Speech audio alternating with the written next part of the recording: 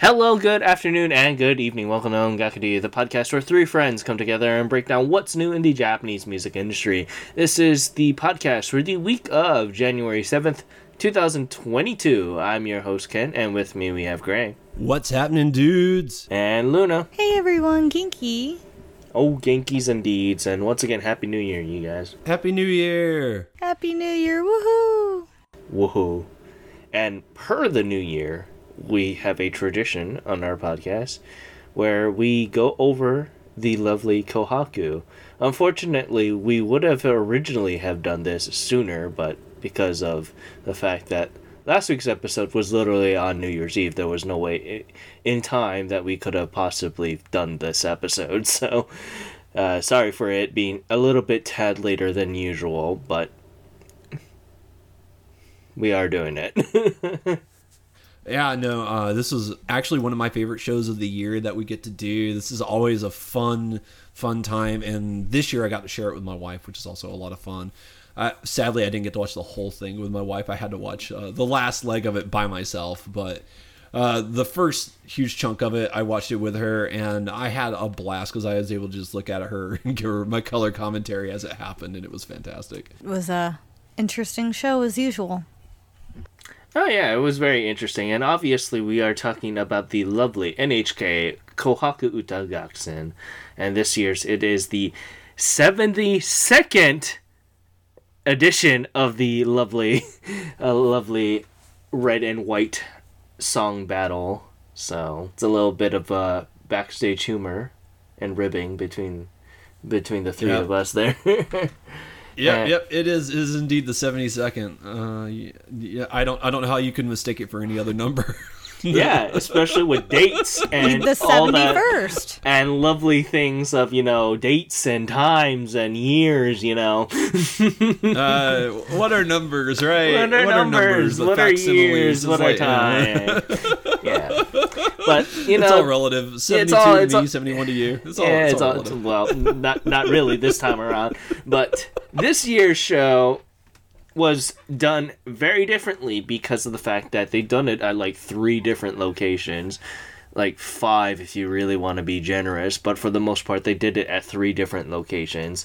They mostly took it or performed at the Tokyo International Forum stage because of the fact that the NHK hall that they usually go and do is currently under renovations. But not only did they perform there, they also performed at the NHK Hall in Shibuya, and they also performed in the atrium outside. So, a lot of different places, but with other various scattered locations throughout the night. But for the most part, it was those 3 major locations. So, what did you guys first initially thought about the fact that they did this? I mean, I thought it was interesting. I wasn't too surprised they did what they had to do, and they made it work, and I think it worked very well. Yeah, it was really interesting. It was kind of nice to see like the different locations. I found it a little disorienting a few times, especially because I'm not really familiar with like all these different venues. So sometimes I was a little lost at where they were at, but overall I actually had a lot of fun with it, and I felt like they made they did the best they could with the venues that they had, and really some acts really made a good use of the space. There's a couple of acts that was a little disappointing because it's just like, here's the space, you're going to dance around, here's a couple of lights, but I think that was few and far between. I think mostly everything that was done ironically at the International Forum Hall was a little bit underwhelming, but we'll go in that just a tad bit. This is also the year that they also had people back an audience member back, because last year's one was obviously no one was there and they were just performing in front of the judges and the hosts. So this was also quite a little bit of a change. So, but with that, let's kind of go dive right into the first act, and that is the lovely Lisa with her song Akeboshi. Now, say what you guys will about this song, because I know that we all think that the song was kind of a dud throughout its initial release. What did you guys think of the performance of this song? I thought Lisa's performance was actually very good. Akeboshi sounded better live than it did studio wise, and I honestly think it's because Lisa did push her vocals toward it more. However, it still gives me the remnants of I can see why this didn't get all the popularity as Homura or as Gurenge or Homura. But I still think Lisa did a great job with her performance. I don't know if it was opening Kohaku performance, but her outfit shined. I mean, her vocals were great. And, I mean, it made me like it a little bit more. I mean, I remember enjoying it, but I felt Akeboshi was always very forgettable. It still is a little forgettable, but the live flair definitely adds to the song. Yeah, no, Luna, I think you really hit the nail on the head. This track is a lot better in her live performance, and I found it to be a lot more enjoyable than I did just booting up the track and listening to it for the show. So I thought this is a good performance overall, and, you know, you can say what you want about Lisa, but, you know, her heart's still in it, and I think she gave a really heartfelt performance, high energy, really into it. She loves what she does, and she shows it. And I really had a lot of fun with this. I also think her outfit's just spectacular. So I do think Akeboshi's a little lackluster still. This performance didn't convince me to go out and download it or anything like that. But, you know, for what it is, I thought it was good, and I had a lot of fun with it. Yeah, so for me, the fact that, you know, she started with Akeboshi was kind of telling of what this night was going to be for me. I thought that, you know, like the theme, so they chose a theme of colorfulness, and that was mostly because they wanted to make the last night of 2021 as colorful as possible. And to the point that, you know, they did do that. A lot of the stage arrangement was beautifully crafted by Flower Arrangements. And like how you guys just said, I really did like the fact that the live performance was just a little bit much more of a 1-2 punch compared to the studio release version. So, but I guess with that, let's continue on to the second act, and it is the first act for the boys here, and it is Hiromi Go with their Ni-oku Yonsenman no Hitomi, the exotic Japan version. Now, you know, when I see Hiromi Go, I already knew that we're gonna have a good time, but I'm just jumping the gun there. Luna, why don't you go? I always have a good time with Hiromi Go. I think he always does an amazing performance, and Nyoku Yonsenman no Hitomi, exotic Japan version, was no different in that regards.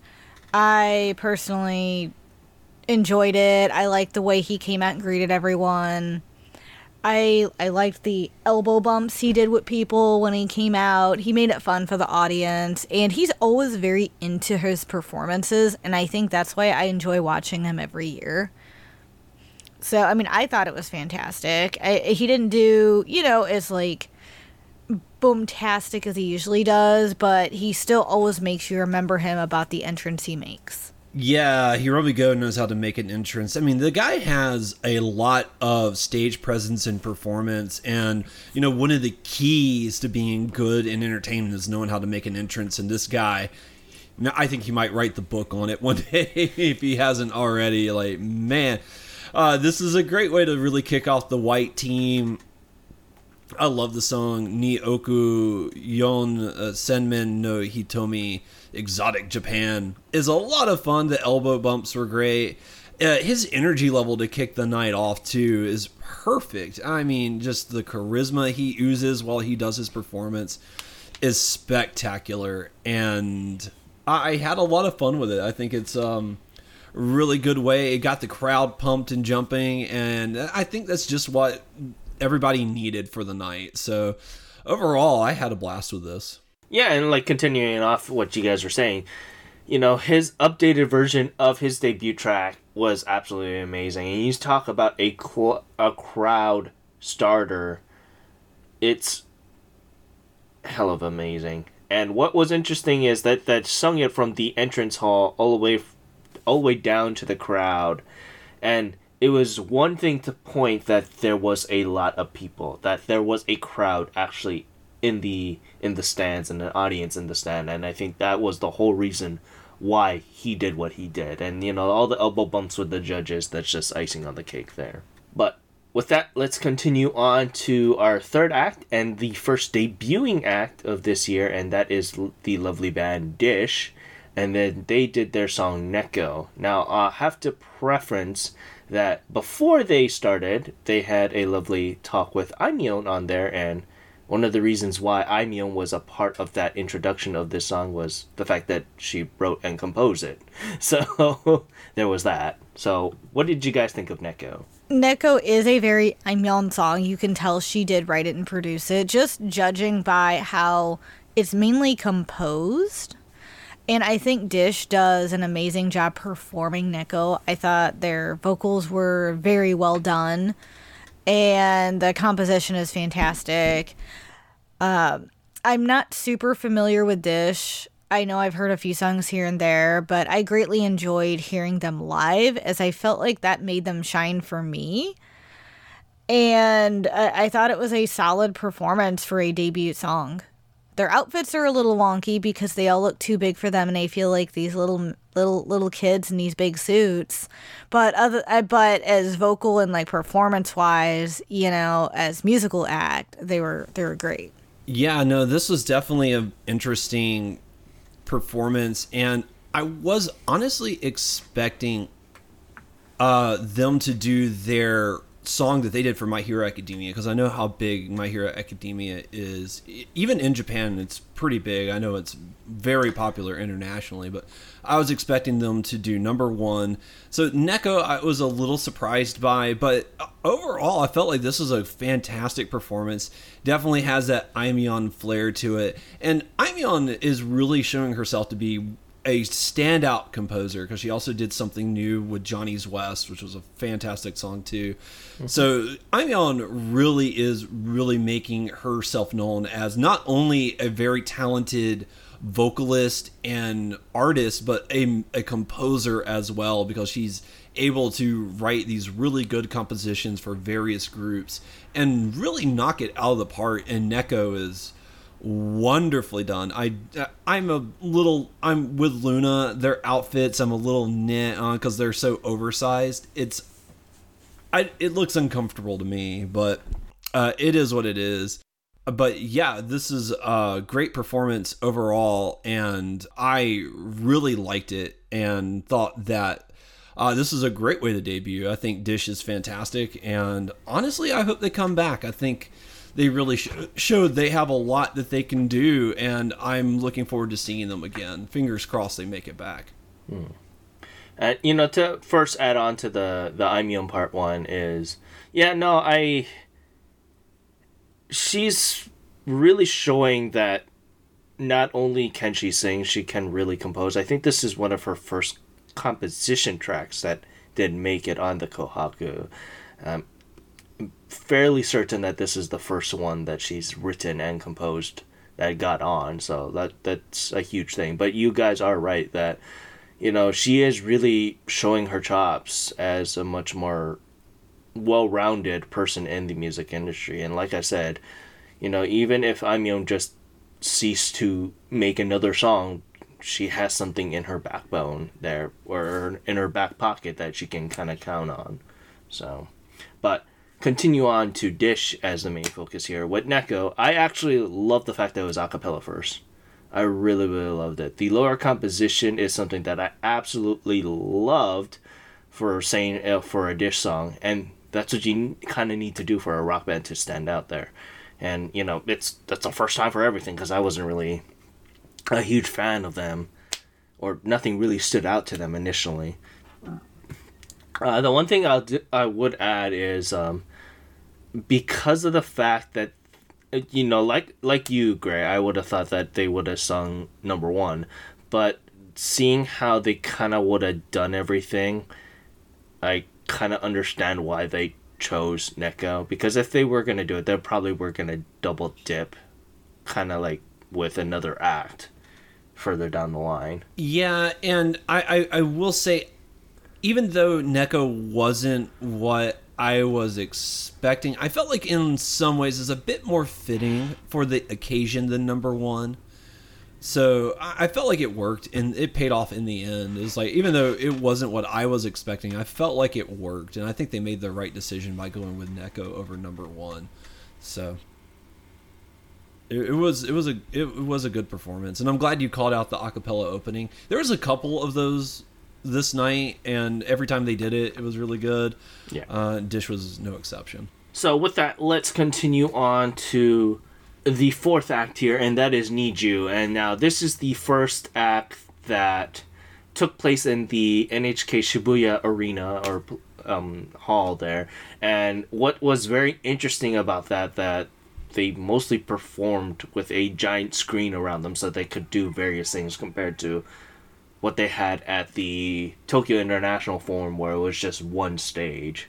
So they kind of got to do a little bit more dynamic range with their performance. But, you know, with that, they did sing Take a Picture, which is a song that I know all three of us just love and adore. So why don't you guys go ahead and thought what you thought about this performance? So y'all know how I feel about the song. I did not like Take a Picture from the moment I heard it. The composition just kind of, you know, something about it I really didn't like and could never get into. So seeing it live just reasserted my same thing, except seeing it live was more, the composition wasn't as loud as it is in the track. So yes, it is dimmed out for me, so it's not as annoying. But I have a different issue seeing Need You perform it live, is their vocals did not sound so good. And I understand they're also singing and dancing at the same time they're doing Take a Picture. And they're not as seasoned as other artists who can keep up with their, you know, with the pace of singing and dancing at the same time. But it still felt like it was not as good as last year's. I actually didn't mind Make You Happy last year. I thought they gave a very good performance, and it was pretty memorable. But with Take a Picture, it's very forgettable. Besides, their outfits were super cute. But I feel like their vocals, just something was missing. Thank God the composition wasn't as loud and obnoxious, because the music didn't feel as loud, which was good. And that was my issue with the song itself. But I just didn't care for it. Didn't make me feel any emotion as usual. It was just there. And I felt like the girls really did try, but at the same time they were also struggling, and it just wasn't my thing. Yeah, I don't like Take a Picture. I haven't enjoyed a lot of Need You's work, and their live performance is not changing my opinion on much. It's almost like they scream, "Do you want to take a picture?" at you, and I'm like, no, just leave me alone. Just leave me alone. Go away. Overall, I don't think this was the worst. Well, I don't know. It might have been the worst performance of the night, because I really liked a lot of the rest of the performances. This is like the one that I was like, I was happier when it was over with than anything else. But yeah, this was all right, to say the least. It's not changing my attitude at all. I will say the composition being toned down a bit helps it ever so slightly, but I think it makes the lack of quality of vocals just stand out glaring. I think you need to cover up the vocal quality a little bit on it. It makes it in some ways better. So I don't know. It wasn't a terrible performance, but I was very glad to see it gone. And that's all I'm going to say about that. If this is you being nice, I kind of don't want to hear your true feelings about it. Yeah, I'm trying to be as nice as possible. Yeah. Yeah, I don't know. Like what you guys said earlier, I'm not really a fan of Need You, and to be honest, the only reason why they are of note for me is the fact that they can show what the hell that stage is going to be for. And if that's a one thing to be just checked off the list there, no skin off my teeth. And all three of us aren't really the biggest Niju fans, and it's been like that since their debut. And I had a bad feeling that they were going to do Take a Picture when Niju was announced, and my worst fears was fulfilled with that, but it's how it is. But with that, let's continue on to the fifth act here, and it is Keisuke Yamauchi with Yurakucho de Aimashou. And what's very interesting about this particular performance is they did perform it at Yurakucho, which kind of fit the theme there. But what did you guys think about this lovely track? I enjoyed it. I always like Keisuke Yamauchi's performances, and this one I think was interesting because of the venue he took. Just the stage itself, he did just such a good job showcasing it, using his music to the best abilities. And I mean, I thought it was a fun one. It was probably one of my top performances of the night, just because of the look of it, and it was great. Yeah, this is a performance that stood out for all the right reasons. It's got a really unique location, and they really use it to full effect. I absolutely loved his Skywalk performance that he did. That just really blew away. The camera pulls back, and you get to see the scenery surrounding him. There's just a majesticness about this performance that really just sends it over the top. And Keisuke Yamauchi's vocals are on par tonight. I mean, he really just knocked it out of the park. This is just a lot of fun to listen to, and this is one of the ones like I'm probably going to remember next year when it comes back around, because I absolutely love this performance. And every year there's like one or two performances that stick with you. I think this one's going to stick with me. Done very, very nicely. Yeah, no, like what you were just saying, they're great. I honestly love the fact that that the song that he chose really fit the performance. And what they did is, when he was performing in the atrium in between the two buildings there, and the fact that you could see the entire view of Yurakucho while he was singing about it really kind of hit the note that, like, yeah, it's very good that they decided to do that kind of thing. And it's probably one of the more memorable performances, and it really did show within the last 3 to 4 acts, these just beginning acts here, that we are going to be in for a lovely little bit of variety in bit of locations. So that was one thing that really stood out with me, at least with these first 5 performances. And one thing I do want to note is I do love how at the end of his performance, the camera just pans down to the next group. I thought that was really cool. Yeah. Very seamless transition. Although I felt like that, I don't want to get too much into it, but that was really cool. You see him in the walkway, and then boom. And I'll take that baton and be like, well, with that, let's go on to our next one here.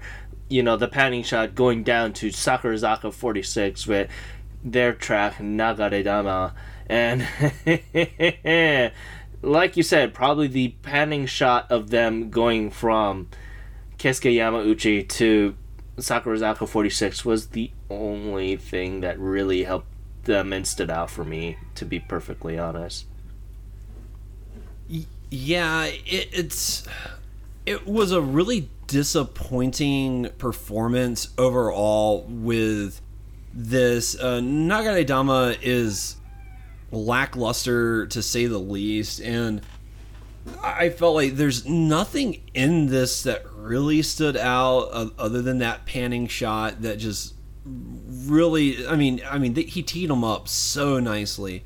And then they just have this lackluster song with a pretty lackluster performance. I mean, the vocals are alright, but Sakurazaka 46, much like Keiakizaki before it is known for its elaborate choreography, and I wasn't the biggest fan of the choreography for this. Wait, you think Sakurazaka is known for it? Well, just in that Keiakizaka 46 was known for it so much. Sakurazaka 46, I think, wants to be known for it, but they haven't had a standout choreography performance yet for me. I mean, it's high energy, but it's I don't know if it's no, it's totally different. It's totally different, to be point blank. And to the point that it really just solidifies my thought about what this group's supposed to be. And I'm just like, I wish that they could have just dissolved into the other groups, to be honest. Yeah, because it's just because what else are you doing it for? It is. I don't know. And another thing that I think really hurts this is I don't like the set that they're on, because it's just them outside. There's a lot of lights going on, but it just, none of it feels like it works or it's coordinated. It's all sporadic and chaotic, and not in a good way. I think specifically for this performance, because there are other performances that is in this exact same space that is tiled up a little bit much more better. I think just for this particular performance, it was not to their liking. I think it would have been just better to have done it in the dome itself, on the stage itself. Yeah, I would have much rather it been in indoors or in the stage or what, because it would have been better, and they could have played a little bit to the crowd. But as it stands, just them in an alleyway dancing with epileptic light show in the background, just not not appealing. So it was. It was one of the worst performances of the night. I don't know. I will say, I think it's better than Need You. So for the Sakurazaka one, as you know how most of my feelings are on them, and I still feel like that. I mean, it was okay. I remember feeling kind of meh on Nagare Dama in general. And I still feel like it's all over the place. Not only the dancing, because I felt like this in the music video, that it was a hot mess. And I felt like this performance was a hot mess. I love their outfits, but just the dancing in general, the song still feels a mess. I mean, at least it fits with the dancing. But I'm still not super big on Nagare Dama. I mean, I think their vocals sounded pretty good live. However, this is not a track for me. I mean, it was an interesting performance, but it just felt like it was all over the place. Yeah, so I guess with that, we'll continue on to their first little break into their special segment here. And it was to deal with one of the lovely hosts. Wow, we even forgot to talk about who hosted. Well, one of the hosts, her name is Haruna Kawaguchi. And we also have Mayuko Wakata and Yo Oizumi from last year's addition to the Kohaku. But they did something a little bit different here, because all of them aren't singers. They're all just actors and actresses and hosts.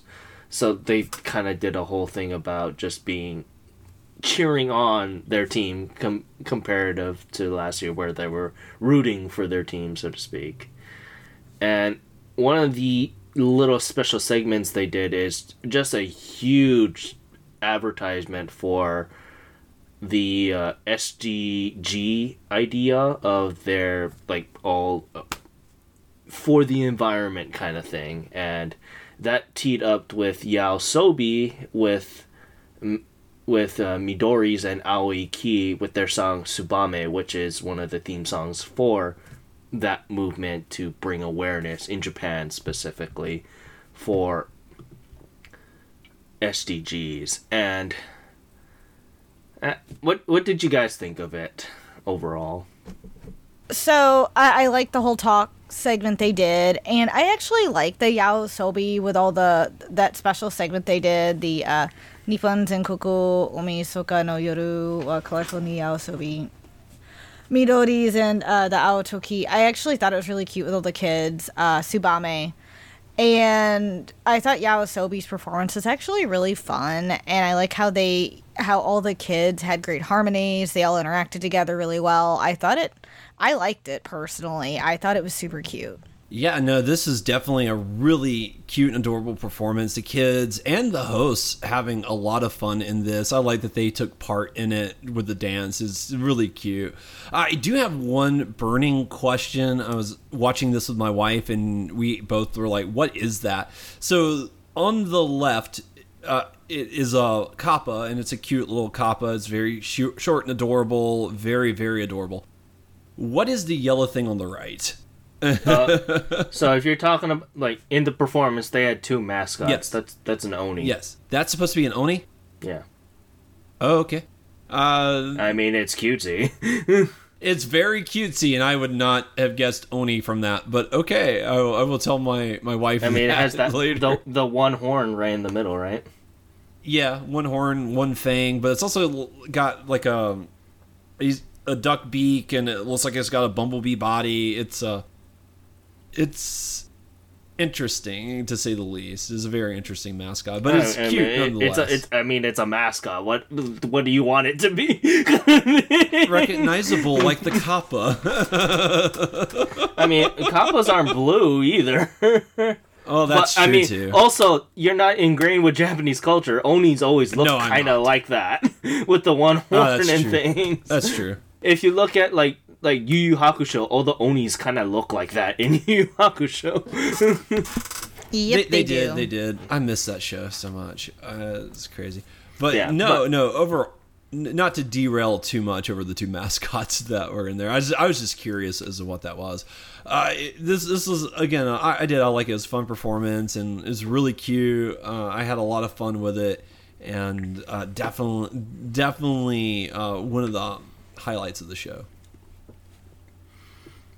Yeah, like for me, I thought, like what you guys were just saying, it was very cute, and that's much what I can say about it. And honestly, I didn't know if Yaosobi was continuing or not, because I wasn't looking at the whole list there. I didn't think it was a special segment. I really just thought it just led into Yaosobi's performance. So when I initially watched it, I was like, oh, okay, they did a song that is very cutesy and that's it, right? Kind of thing.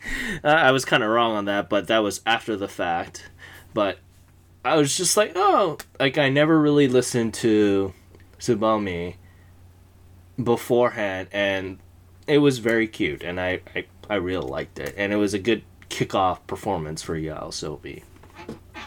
So with that, let's continue on to the number 7th act, and that is Awesome City Club. And obviously, if you think of Awesome City Club throughout this entire year, it's going to be Wasudena.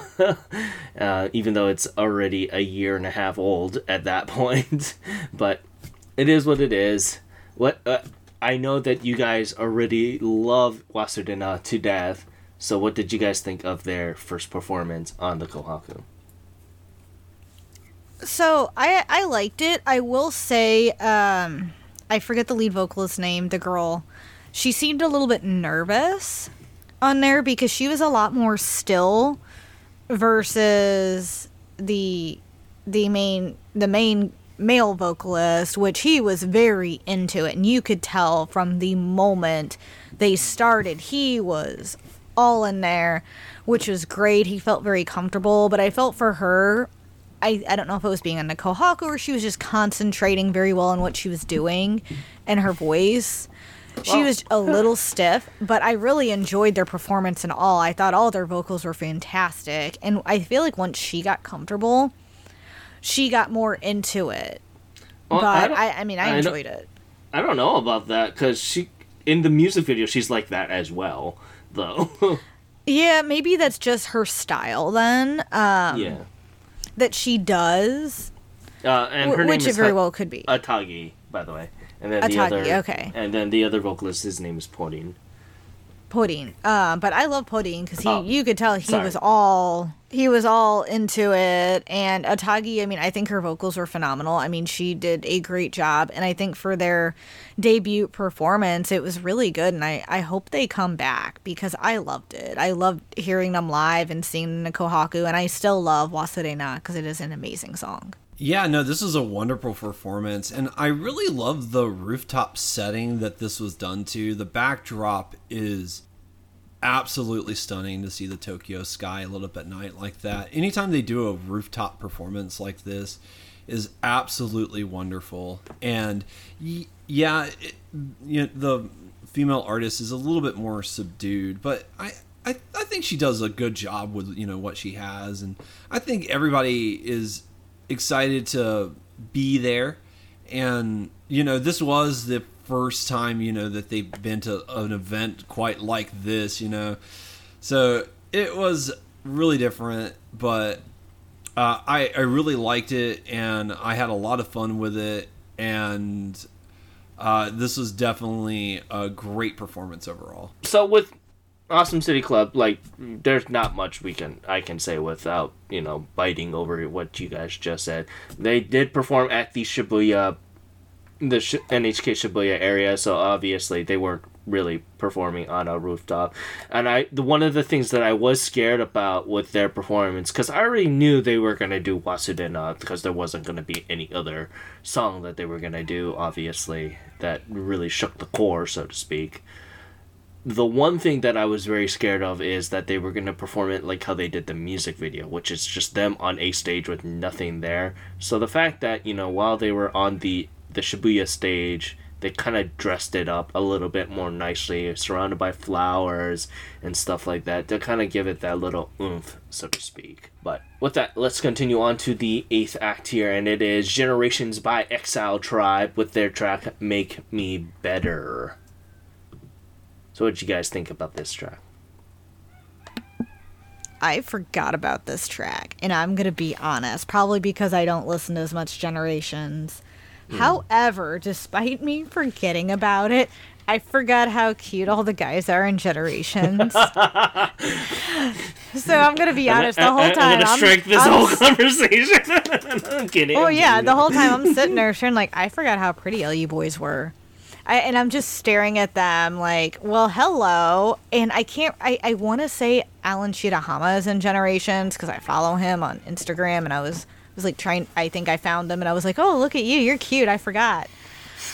But, I mean, music-wise, it was actually a fun song. I did like their dance performance. It did feel, your typical Generations, very simple, nothing extravagant. They're them singing, dancing, doing what they do best. But they did put their all into it, I felt. And, I mean, I enjoyed it. I actually ended up liking the song, even though I don't remember it. And, I mean, it doesn't help. I mean, it helps that you got some pretty boys singing and dancing, so. Yeah, no, this was a fantastic performance. I absolutely loved it. And I will agree with Luna. I had forgotten this was a song, this existed. So I feel a little bad in that much, but I loved this track, and I actually went out and downloaded the album that they just dropped. I was going to say, I wouldn't be surprised if you guys didn't know this track existed, because I think it just dropped. Yeah, it's the number 2 track on their album, and I didn't cross-reference with their singles to see if this was a single that they dropped this year, but it was.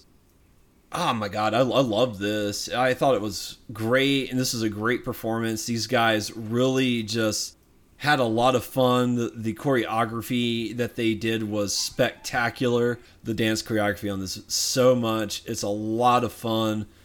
And I'm not gonna lie, I've been listening to that album since I watched this. Like, that was like one of the big takeaways. I absolutely just adored this to death. So great performance, and Generations killed it. Now, the one thing that I'll just add to this is I just wish that the entirety of Exile Juniors was there, because this was I think for the juniors themselves, I think this was a big year, 2021 overall, and I just wish that they were able to celebrate it on the stage together. And what better way to kind of showcase that talent with Make Me Better? It is a very nice mix of dance and vocals, and it really did show off all their skills, which I really did like. But with that, let's continue on to the ninth act here, and it is Hinata Zaka 46 with Kimishika Katen, or Katan, and yeah, what'd you guys think about this?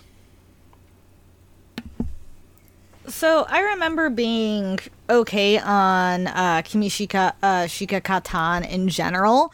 I actually thought the live performances was way better and enjoyable than I remember, because I honestly, with some of the idols, I kind of forget what I listened to.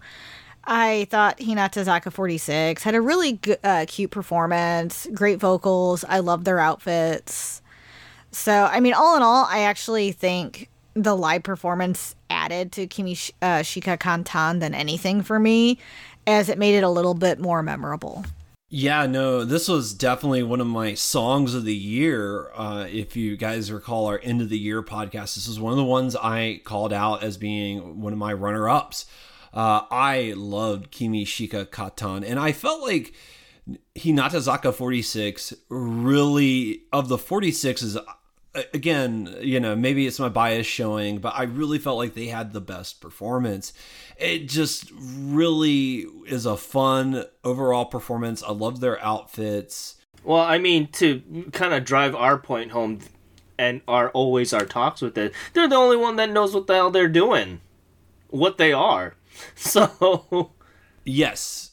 Yeah, they really do lean into their distinctive identity, and it works. It works so well for them. I mean, they're just becoming a well-oiled machine. And I know, like, they would fall under the category of generic idol, but I think they do it. They do it so well, and this is just, again, like one of my favorite tracks of the year. I love it. So when I finished the first part, I went and listened specifically back to this, even though there was other tracks that we're going to talk about that I really liked, and other performances that were really good. This was the first thing I listened to when I finished my first part of watching the Kohaku, because I just loved this track so much, and I felt like that single release overall was fantastic. And yeah, like I said, I love the outfits that the girls have. I like the choreography. I think they make good use of the space that they have. The color coordinated dresses that they're wearing is just absolutely adorable. This whole performance overall just comes together really well. And I think, it's really weird saying that Hinata Zaka 46 is the best of the 46s in their third performance, but I mean, they killed it, and these girls earn every bit of praise, I think. No, to be perfectly honest, out of the only, 46s group that came up here, they know what they are doing, and now, while I didn't really care about the song overall, because it is like McDonald's, it's just there. It did really match the theme, and their outfits really kind of matched overall what the theme of colorfulness is, and I really appreciate that. That, with their stage presence, they were able to do something to kind of tie it all together, so to speak.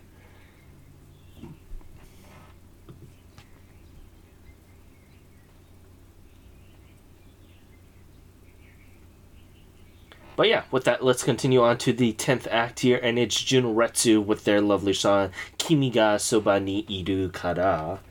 And what did you guys think of this lovely track? This is a group that I always just forget about until we do the Kohaku, to be perfectly honest. Oh yeah, every time I get excited about Junretsu, because they do an awesome performance, and again, they did something very unique that makes it stand out. And that's why I love them. You never forget Junretsu. You know who they are. Last year was the Weird Hearts. And this year, it was these little hand things, these grabby things that they were grabbing all the crowd with and going around. And, I mean, you're not going to forget this performance either, because not only do they have great vocals, they always make it memorable and fun and get the crowd involved. And that's one of the reasons I love Junretsu and why they have some of the best Kohaku performances. Yeah, this was definitely one of my performances of the night. Just the look of joy on Junretsu's face and the crowd, every person that they go to with the little grabber and they shake the grabber, like, it's just absolutely cute and adorable. And the whole time that I was watching this, there's this giant smile on my face. So much hope and love is just put into this act, and their vocal performance is spot on. And yeah, I'm with Ken. I always forget these guys exist, but they're always a delight when we get to talk about them, especially the Kohaku. So this was a wonderful performance, and definitely just one of the standout performances of the night. And I want to say their outfits are spectacular. If you get a chance to look up their outfits for this show, I highly recommend it. They are superb in every way, especially the capes. I love those capes so much.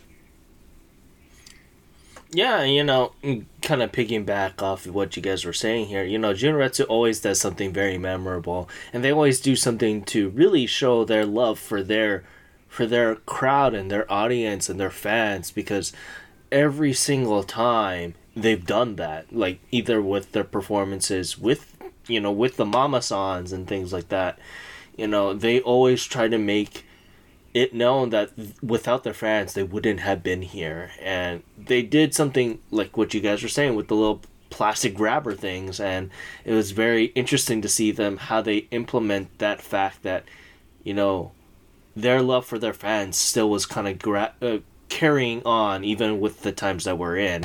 And I did find it hilarious that they had the little disinfected spray with them after they shook the hands. I found that really hilarious. Probably one of the more highlights of my night there when I was watching it.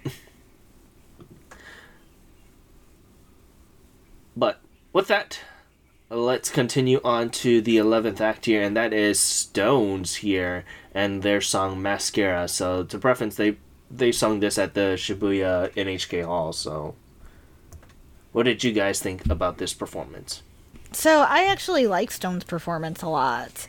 Even though Mascara wasn't one of my favorite songs by them, I actually enjoyed it pretty well, and I think I liked it live better than I did on the release. I think their vocals sounded great.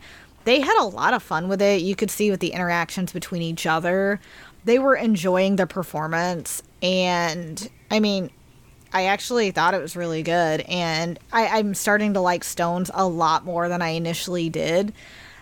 And this just kind of solidified that I really enjoyed seeing them live. Yeah, no, I felt like Stones had a good 2021. I felt like, they really have done really good in these hard times, and I really happy that they're really leaning more into their vocal heavy performances than their dance stuff, and because these guys are talented, and the turning point for me in this group was last year's Kohaku.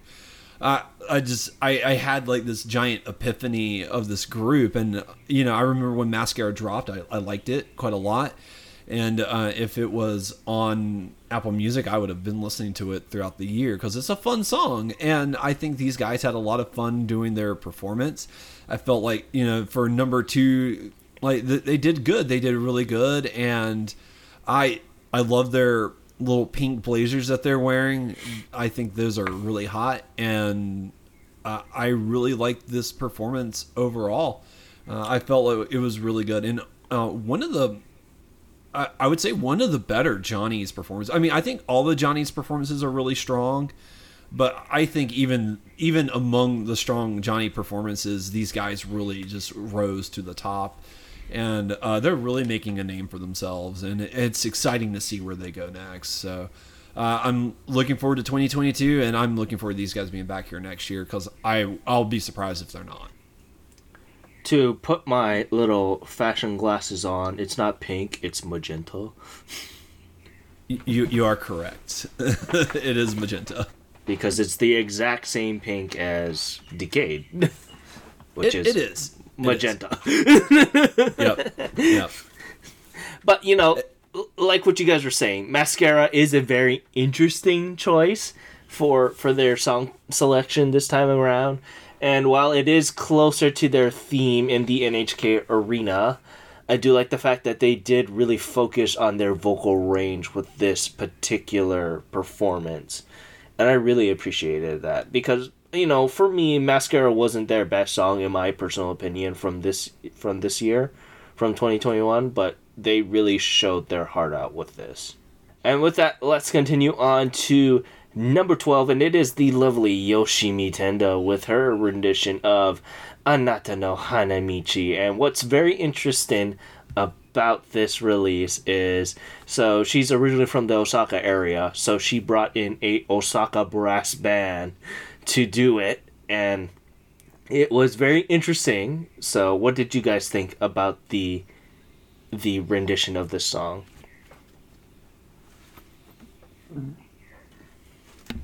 So, I actually really liked it, but I always enjoy Yoshimi Tendo's performances. I feel like Anata no Hanamichi, you know, the brass version was great with the live band. I feel like whenever you throw that in, it just adds to it. And that's what this did. So, I mean, she always does good, so I don't have too much to say.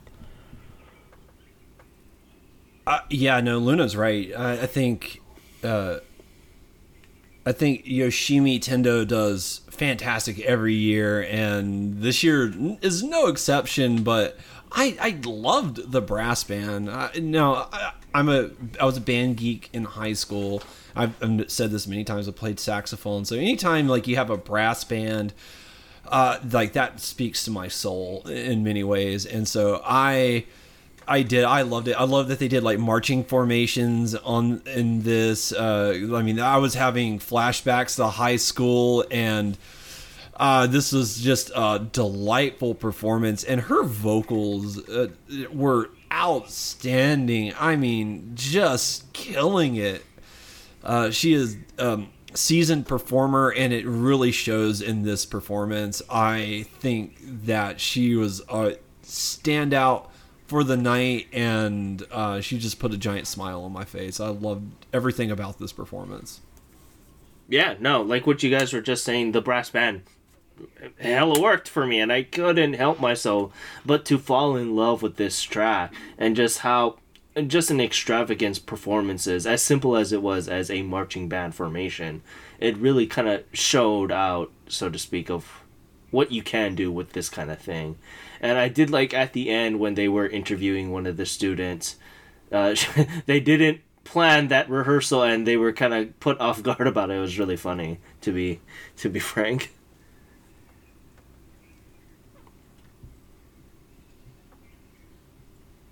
But with that, let's continue on to the 13th act here, and it is KAT-TUN. Now, you know, with KAT-TUN, it was very interesting because this is their 15th year since their debut, and this is the first time that they made their appearance on here. And, you know, they sung a rendition of their debut track, which is Real Face. And they called it number 2 because, you know, this is a updated version of it because they lost half their members from KAT-TUN here. And what did you guys thought about it? I thought it was a good performance. I like that they did do their debut song, especially for those who've been fans of them since the beginning. And also, it helps with new fans because they did a rendition of it, like you said, without their original members. And as they've lost several over the years, being honest, I was more of a fan of them when they had all their original members. Not to say they're not great now, but I enjoyed it. I thought I liked the rendition they did of Real Face. I thought they did a good job with it. I also thought it was interesting seeing something like this in a Kohaku just because of the type of track it is, especially with the rap. But I feel like they really had fun with it. All the members enjoyed it. They looked like they all got into it, and the crowd also got into it as well. So I thought it was a lot of fun.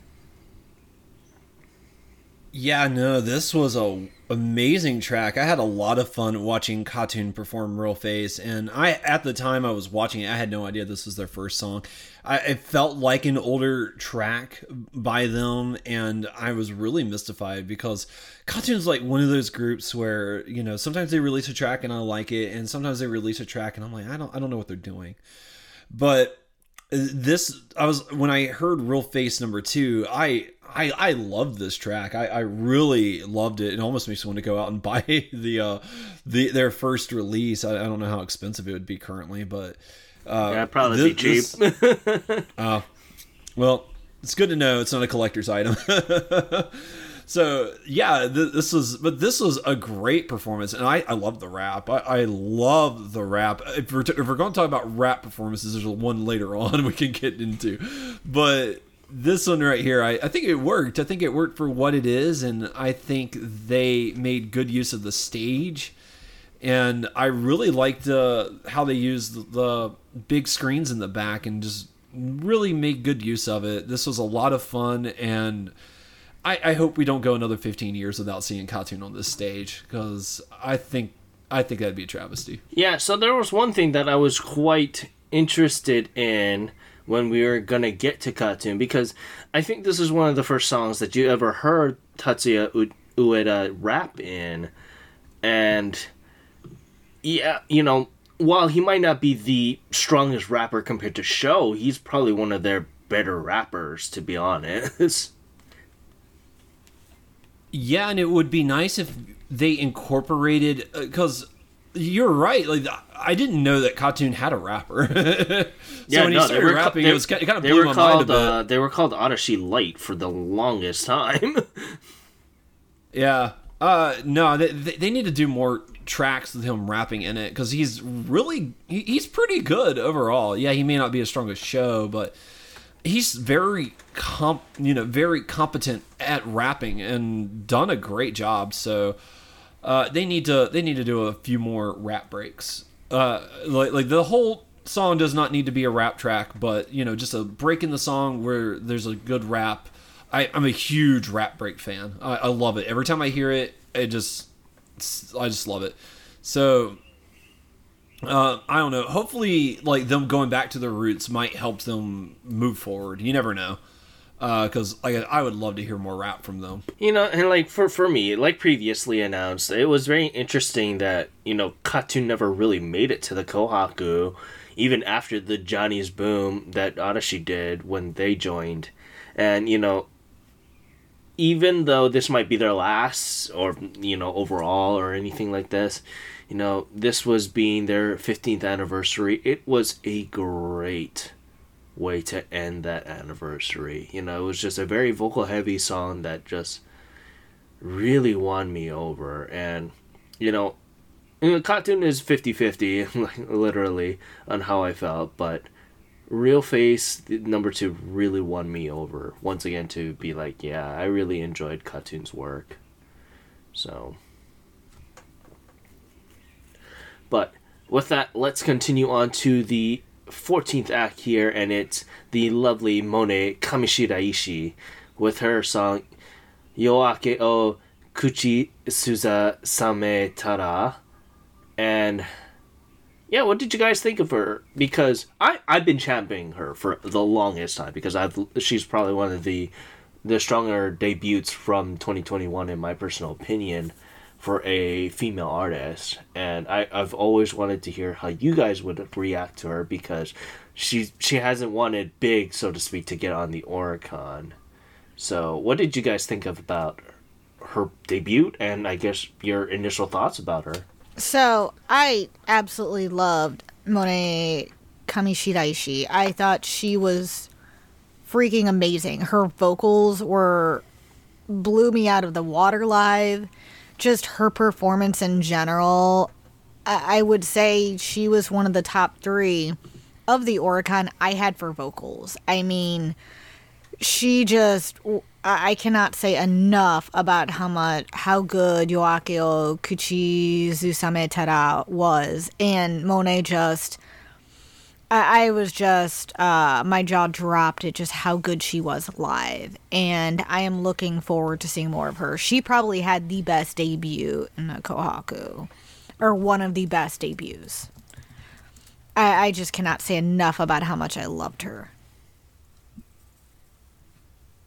Yeah, she's definitely near the top of just really good debuts for the year. And this is a stunning, jaw-dropping performance. Just emotion, skill, and power that really driven by excellent piano and string composition. This was really good. And you know, I want to say, like, Monet's vocals are really, really good, but I want to just pump that the accompaniment that she had, the string instruments and the piano are superb, absolutely superb.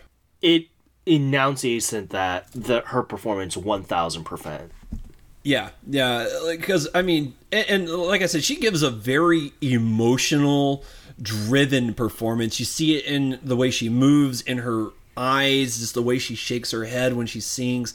It's a very moving and powerful performance that really just left my jaw on the floor. Luna said it. I don't know who had the best debut.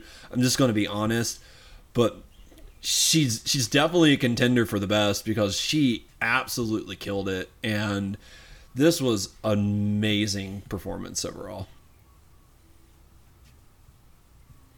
Yeah, no, and like I said, I was very, very wondering how you guys would take to her, because obviously she hasn't appeared on the Oricon yet, so I wasn't sure if you guys would like her initially, but what a way to debut. What a freaking way to debut. And, you know,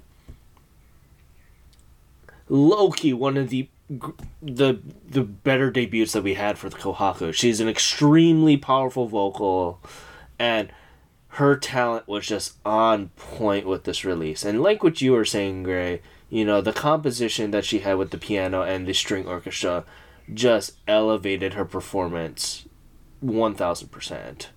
And I loved every minute of it. I wish I could just, you know, hold that little performance right into my pocket and every day. But yeah, it's probably one of the best performances that I did see on the Kohaku here. And what a great way to debut. But with that, let's continue on to the 15th act here, and it's King and Prince with Koi Furu Tsukiyo ni Kimi o Mo.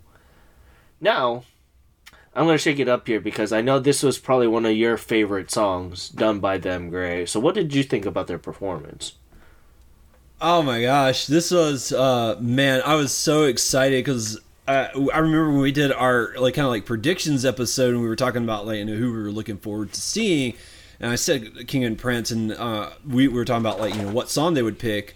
I was hoping they would pick Koifuru's Tsukiyo ni Kimi Omu, and I was so ecstatic when they did it. I think this was a stellar performance overall. I will say a couple of things. I do think that they've had better performances in prior years. I don't think this is their best performance, even though this is probably my favorite song by them. I have fallen in love with this track. I love it to death.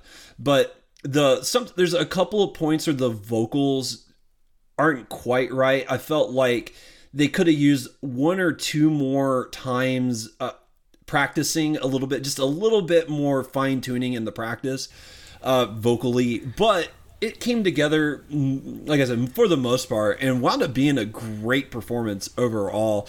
And I mean, these guys have been impressive since they debuted. This is their fourth time on here, and they're just great. And I'm really starting to come around on the King and Prince train. I'm really looking into buying an album when I get the money, and I really, really like these guys a lot. This is one of my favorite performances of the night. Mostly just on how much I love this song. This song is fantastic, and if I could listen to it every day, I would. And I think I go to YouTube like 3 times a day to listen to it. If I get bored, I will go to YouTube and listen to this track. I love it so much. It's just, oh my God.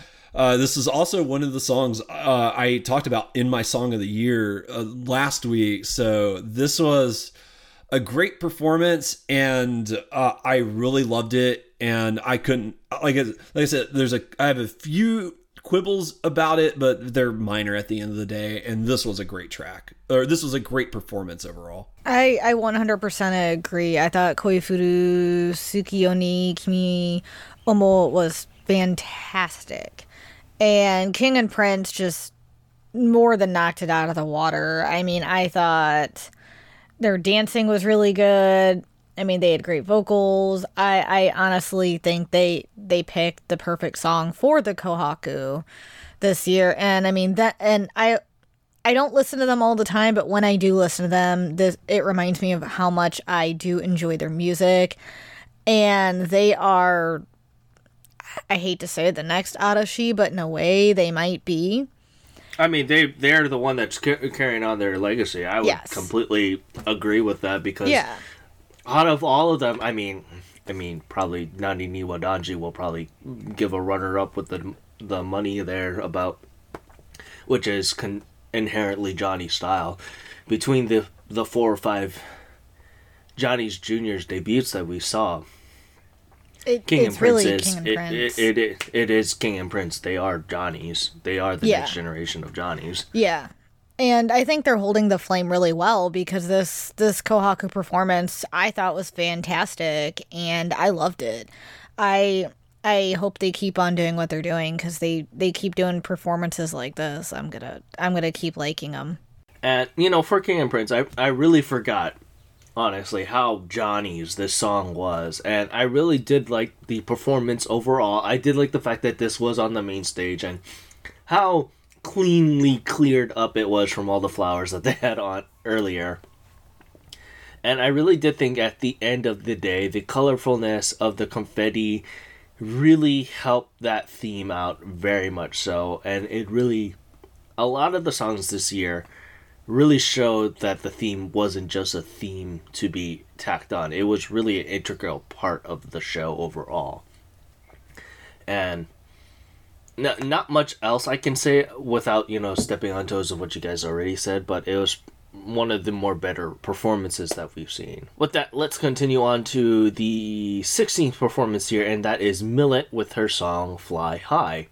Now, what did you guys think about this lovely track here, and a returnee from Millet? So, I love Millet. I think she is a fantastic vocalist, and I did enjoy the song Fly High. However, I felt this performance was a little off, and I feel like part of it maybe was the composition. It did feel a little lighter, and Millet's vocals were a little heavier. I don't know. There was something about it that did throw me off. And I know this is Millet's second time on the Kohaku. Last year, I felt like her performance was really short, and just how it was set up was very disappointing. This year, I'm glad she had a bigger stage to shine. However, I don't know if Fly High was the right song, because I like it when she has her deeper vocals, which she usually does live. And she does have higher vocal range. I mean, she has a huge range in vocals, and I give her props for that. Something about Fly High did feel a little off. I like, she looked absolutely beautiful. I know she gave her best, but I just cannot pinpoint on it what sounded off for me. But it did feel like it was a little off, and it could have just been the song Fly High in general, because I could see how that is a very difficult track to do live, especially on the stage it was on. So I'm a little disappointed again this year with this performance, because I have a live Blu-ray of her, and she is phenomenal in it, and this performance doesn't hold a candle to some of her other lives that I've seen. So I guess I'm just kind of a little like, man, I want her to have this phenomenal Kohaku performance. Maybe I'm just envisioning it way bigger than it should be. But I was slightly disappointed. The reason why she chose Fly High is because it's used for the Winter Olympics. It's used for NHKs. Yep. And to the bottom line, that's what it's going to be. Well, yeah, and I like Fly High. I do. However, I don't know. It just sounded off to me, and I just can't pinpoint why.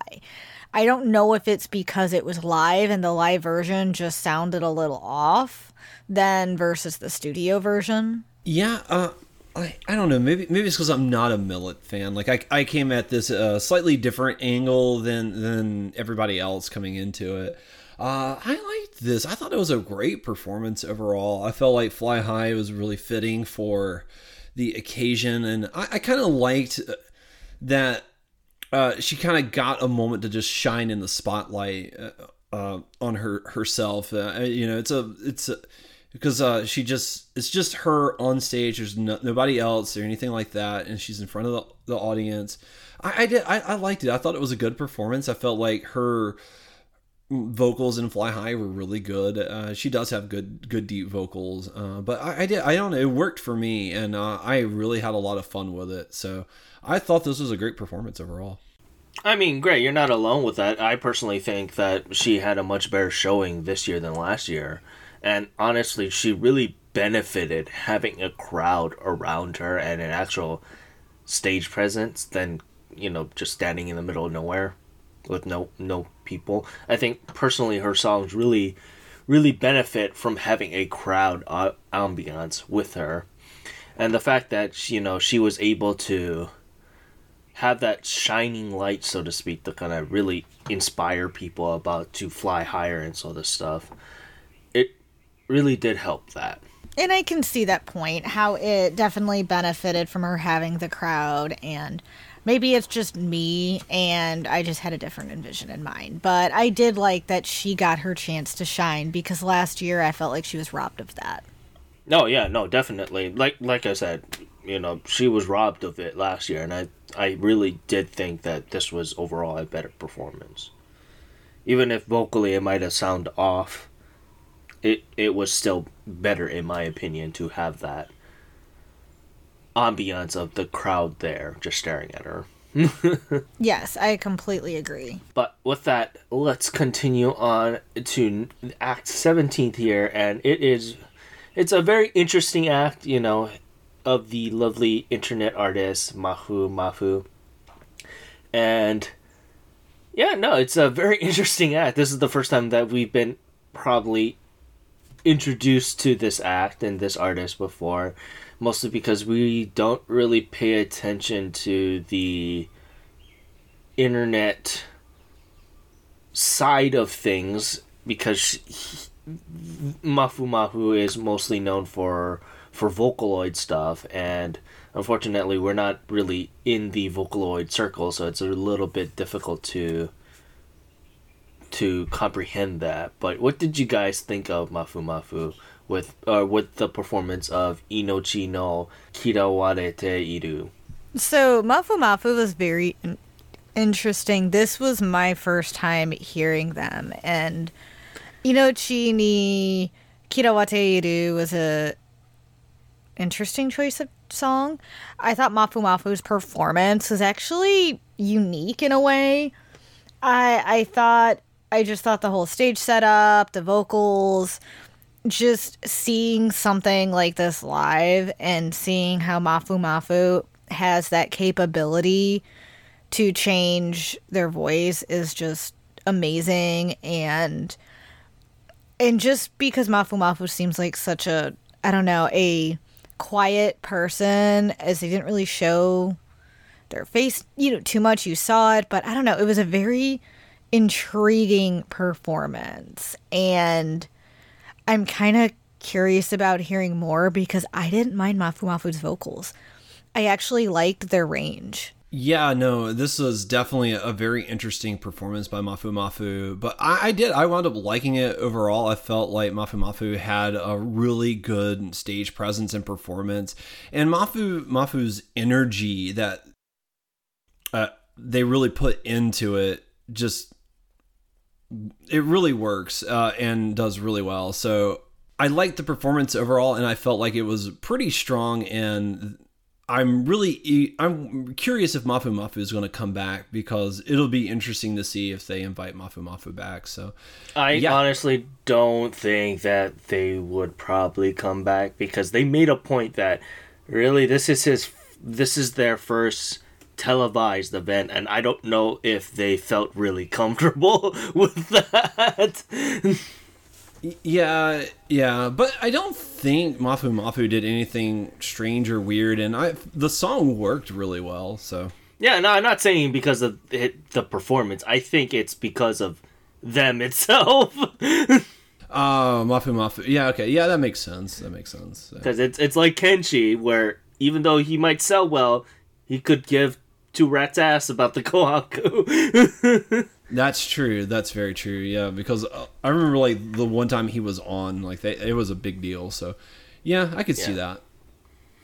Yeah. So this is their first time for a televised performance, and doing the Vocaloid song. Personally, it's not my style, but it's very impressive to kind of see it on a stage like this. So nothing much more I can really ding it, or I can't ding it for that, but it's very impressive nonetheless. But with that, let's continue on to the 18th act here, and it is our lovely Mizumori Kaori with the lovely track of Ihi Tabidachi. Now, what did you guys think of a good old Mizumori Kaori's act? Mizumori Kaori is always a treat to see. I really enjoyed Ihi Tabidachi quite a bit. I think she has an absolutely beautiful voice. And it was an interesting how they did the video. They kind of, started off the live where she's in this, not obviously not on, at the actual venue. And then they showed the video of her with the scenery. And then I like how it ends, especially where she's located, because it looks absolutely gorgeous. I thought it was a very interesting performance. Yeah, no, when I first started watching this, I was kind of bummed out, because, one part of the appeal of the Kohaku is watching the live performance, and I really felt like I had mixed emotions with this one, because it feels more like a music video than it really does a live performance. And it's not until the end it's revealed to be a live performance. A lot of things is it had to dealt with the name of the song, because it is talking about a good day to adventure. Oh, gotcha. So like a lot of these things, I mean, it might not make sense for someone who, if you can't understand Japanese, it might not make sense for certain parts. But when you just kind of think of it, it's like the Yurakucho song that Keisuke Yamauchi did. The only reason why they did it with the night view over Yurakucho is because it's in the name of the song. And like what you said makes sense and stuff. I get it, but like I said, like that was just like my thought when I was watching this. I was like, man, why is this like a music video sort of thing? But it's not a music video. It is a live performance, because the camera at the very end of the track reveals she's singing, and the closing moments of the song are live, and I doubt they would did like a sync up and stuff. So like I think it's just there's a video playing and her singing over it.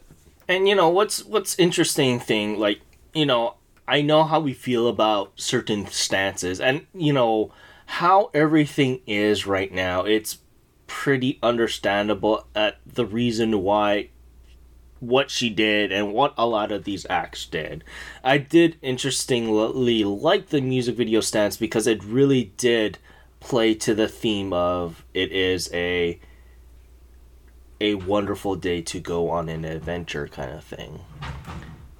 I agree, and that's actually why I enjoyed it, just because I felt like it fit with the theme of the song, and I like how they did it, to be honest. Yeah.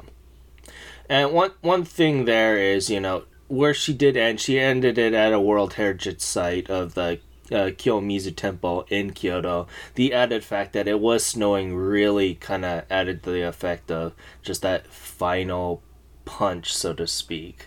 No, I agree. I thought it was very befitting, and I like how it did end like that. I thought it was perfect. Not to say I don't agree with you, Gray. I really do think that I really wish that I saw her perform this live, but I understand certain themes of the reasons why they did, of what they did. But with that, let's move on to Act 17 here, and it is lovely Snowman with their lovely debut track of DD. Sorry that I laughed there. It's mostly because when I see that particular song, you know, there are certain emotions that come with that. Now, what did we think about Snowman's debut to the Kohaku with DD? So, I knew Snowman would obviously pick DD because they missed their chance. Unfortunately, they weren't able to debut due to certain things last year. So, and this being their debut song makes sense as well, and being their best-selling single so far. However, I know DD is definitely not my favorite song by Snowman, but I understand the choice, and I can easily see why they did it, and Snowman did a fantastic job performing it, even though it may not be my choice in song by them. You can't deny their live performance. They all brought 100% plus energy to it. They had fun with it too. You could tell all the guys were having fun together and singing and dancing and performing this in a Kohaku for everyone. So I felt like a lot of that energy made me enjoy the performance because you could tell they were so excited to be there and be performing and doing this. So, I mean, I would say I liked it. I'm still not a big fan of DD. However, you can't deny they put on a good show. Yeah, no, I had mixed feelings in the beginning about this because I agree with Luna. I think there's other songs that they have that is way better. And I was really, I felt like when I first sat down to watch this, like they were like, well, we had all this planned and we're just gonna do what we were supposed to do last year when we had to back out at the last second.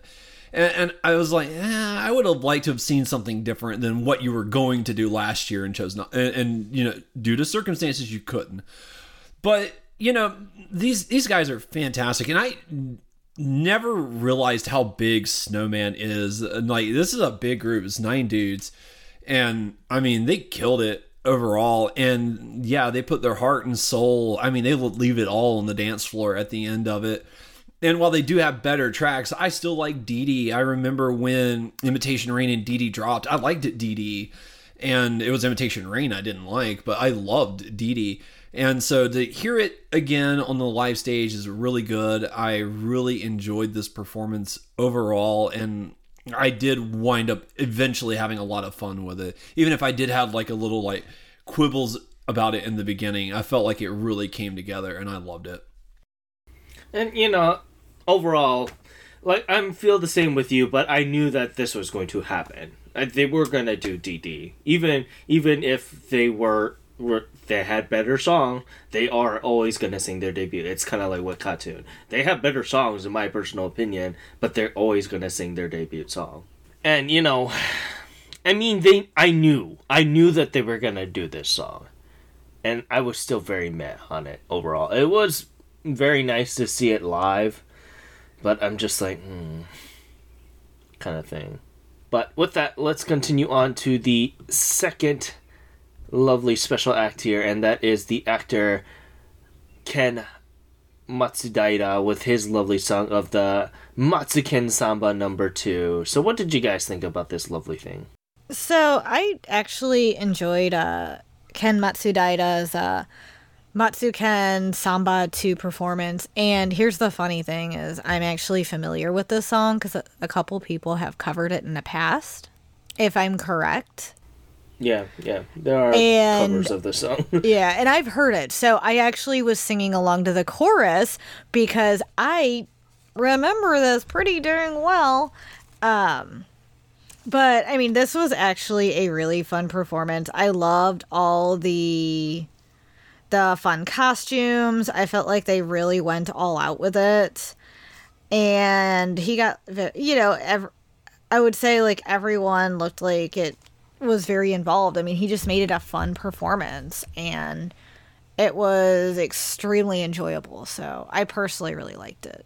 Yeah, no, this was a blast, and I want to say I love the little bit that they did with the guy in the control room and Oizumi. Like, that's a funny little bit that they did, and I really felt like it was a lot of fun. I was going to just add this one bit. It's a continuation of what they did in the Olympics, if you guys don't remember that. Yep, I do, and I actually thank you for bringing that up, because I remember him from the Olympics, and he did something similar. Yeah, I remember. I also remember that bit, and I remember that was one of the standout of the Olympic opening ceremonies. Was that bit too? So, it didn't get old. I think it worked again, and I really liked it overall. And this is a fun song. This is high energy, a lot of blast, and it definitely is colorful with all the really bright colored kimonos. I mean, that dude's kimono is sparkling. So Ken Matsudaira's performance is really good overall, and I had a lot of fun with it. This is definitely a really fun performance. Yeah, no, I personally know Ken Matsudaira from his Aburendo Shogun days, and he's mostly known as an actor.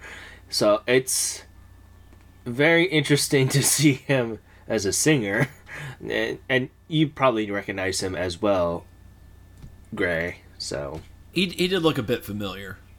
He was in the O's movie. Oh, gotcha. And I told you this as well when we first initially did this too. Yeah. Yeah, so he played a very, very unique role that probably carried it to his grave at this point. I grew up watching his show, the Aburembo Shogun, so he's someone I kind of grew up with. So to see him as a musician was something very, very interesting. His entrance, to say the least, was very insightful, because it had to deal with the comedic act, and it ended with him just skateboarding on in, doing what's new with the kids kind of thing. And I kind of really found that really funny. Now, with the act overall, it's very interesting because it's very colorful, like the theme implied it. However, they included different ability artists and dancers, which was really, really cool of them to do. It's something that I really appreciated, that, I'm pretty sure that he personally probably put in to have people of different abilities to come and perform. It was really awesome to see that one guy just break dance off the wheelchair. It was something else to see. I agree. The breakdancing was probably my favorite, and I love that he included all that in that performance, making it probably one of my other top performances of the Kohaku. I liked it when they cut back to the studio guy, and he's up there. He's on the screen dancing with, on the screen dancing. I love that. Yeah. That was great. Yeah, it's a very good 1-4 to bring back the act altogether. So, but overall, like, how they did this was just so interesting, and I really, really appreciated it. And the fact that it was a special act that does, like, kind of bring it down, because I did wish this was for the male side, because I think as a bombastic act, it was absolutely amazing. Okay, with that, we'll start off the second half here, and they started off with a bang by having a bunch of pop culture things that of note that really happened throughout the year. So there's a couple things of note here, obviously, so they talked about the passing of Koichi Sugiyama, and they did this lovely tribute for him for Dragon Quest, and they talked about the three main pillars of pop culture that really happened throughout this year, as mostly because of Sugiyama's death or passing. Kimetsu no Yaiba Mugen Train once again, because it did release out here by that time, and really doubled down the fact that Yaiba is here to stay, sort of thing. And obviously the fourth and final movie of the Shin Evangelion movies here. So they kind of did something to kind of honorize that and kind of memorize that by doing a pop culture group here. So they did the Overtune and To the Legend of Dragon Quest, along with a performance from Lisa doing Homura to honor Demon Slayer Yaiba.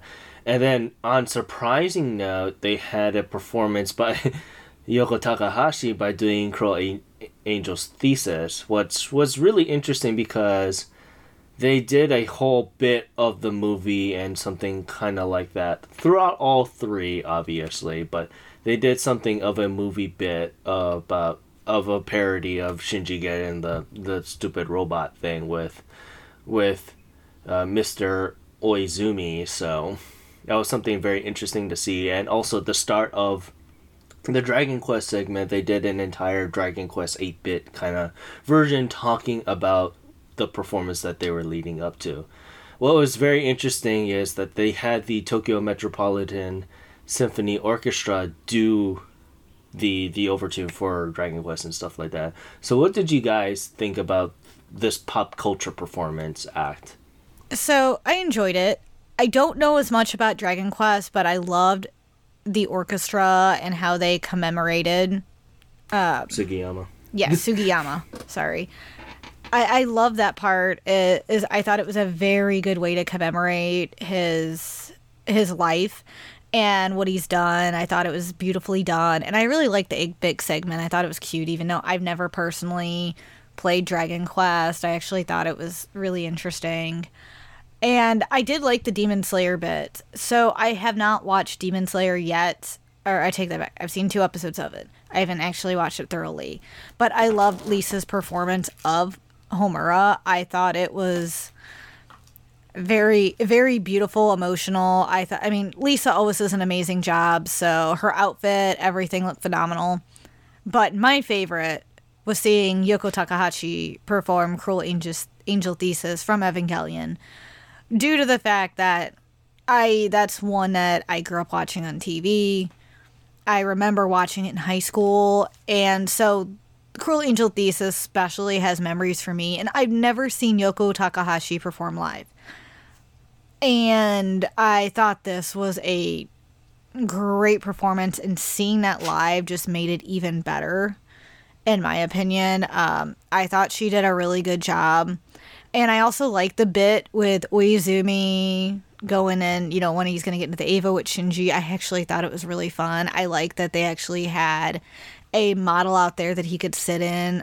I thought that was pretty well thought out. But I did enjoy that they took 3 big elements of pop culture, especially within this past year, that have been huge. It incorporated them there. And I know they're probably trying to draw in a good range of audience with doing that too, but I like that they added that excerpt, and I just love that they brought Yoko Takahashi in. That made me really happy that she was able to perform.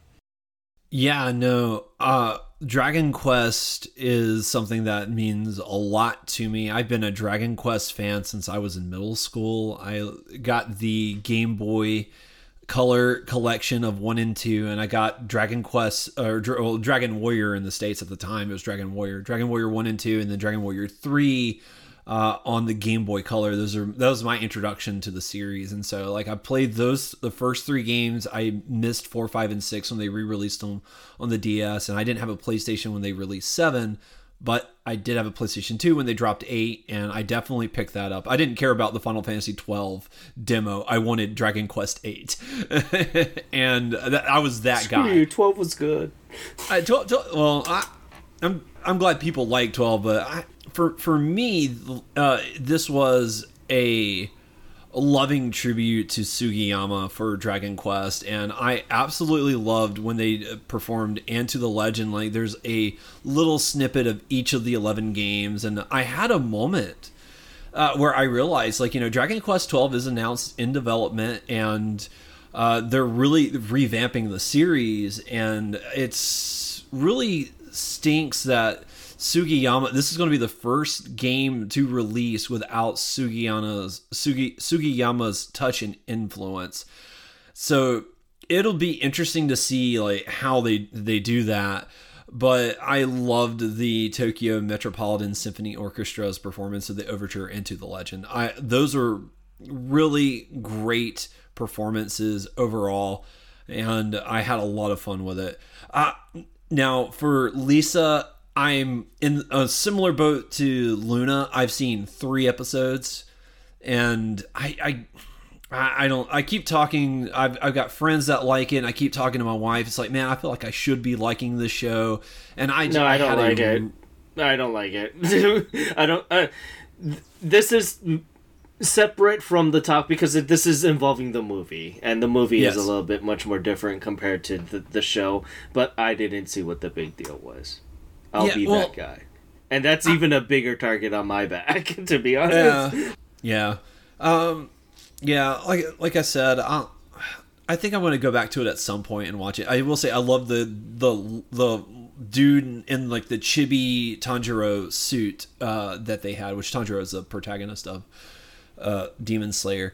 So, it is what it is, and it was nice to hear Homura again. And I was watching the clip in the background. I was like, I wonder how many major spoilers from that movie were in that clip that they were airing. So it'll be interesting to see overall.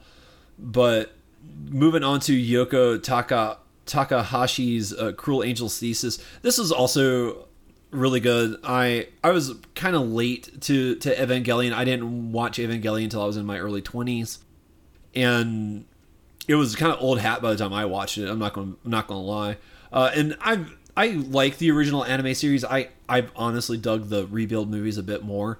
But I did always love the opening Cruel Angel's Thesis, and I did love the shtick getting the robot Shinji. That's going to be a meme till the day I die. So I am like, that's just, well, it was fantastic. But seeing Cruel Angel's Thesis live was a lot of fun, and I felt like Yoko Takahashi's performance was really good, and it was nice to see this really, really classic song just performed live on stage. Is really good, and I felt like that was a really cool. And I did like that even though it is kind of celebrating the 4th movie, because they could have, I don't think they could have got Utada, but it was like they could have got Utada and had her come out and do a Beautiful World or something, because that's more in line with the movies. But I think that they commemorated the TV show instead. I really liked that, and I loved hearing Cruel Angel's Thesis, so I thought it was fitting and very touching. Yeah, to that point, I really do think it's because they couldn't get Utada that they did Cruel Angel's Thesis. For the most part, so I have a personal problem with Sugiyama, but that's just me personally. It's mostly because of what the man stood for, but outside of Dragon Quest, and I really don't like that. But I have noticed to separate a man's work from his personal life, and he does do great damn work. And it'll be very interesting, from what you just said, Gray. It'll be very interesting to show what will happen with Dragon Quest 12 without him. And I'm sure it'll be okay, because it's like Uematsu with Final Fantasy. It ended up being okay after he was gone from the series as well.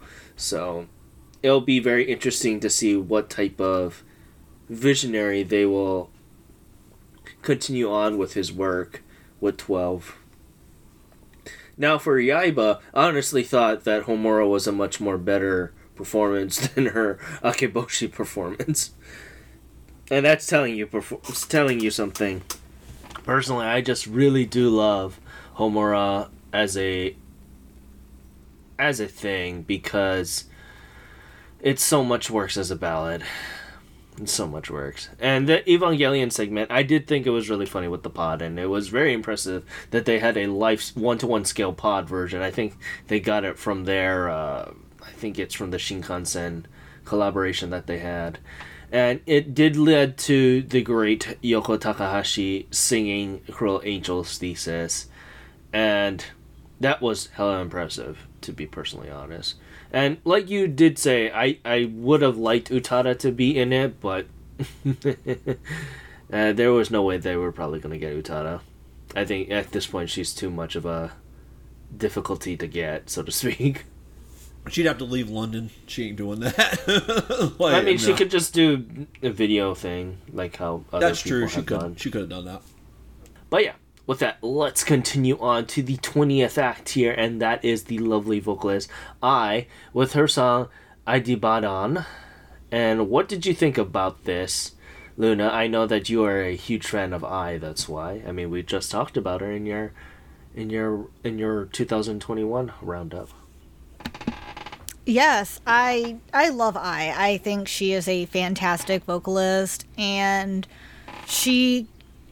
her ballads are always amazing. I mean, Story will always be my favorite ballad, but Arudeban was phenomenal. And I knew she'd pick this because, one, it was tied to a drama, and two, this would be more fitting for the Kohaku because, I mean, one, it is a ballad, and it's a more soulful ballad, and I could never see her doing one of her more hip-hop tracks on the Kohaku. That, I'm sure they wouldn't be too thrilled about that.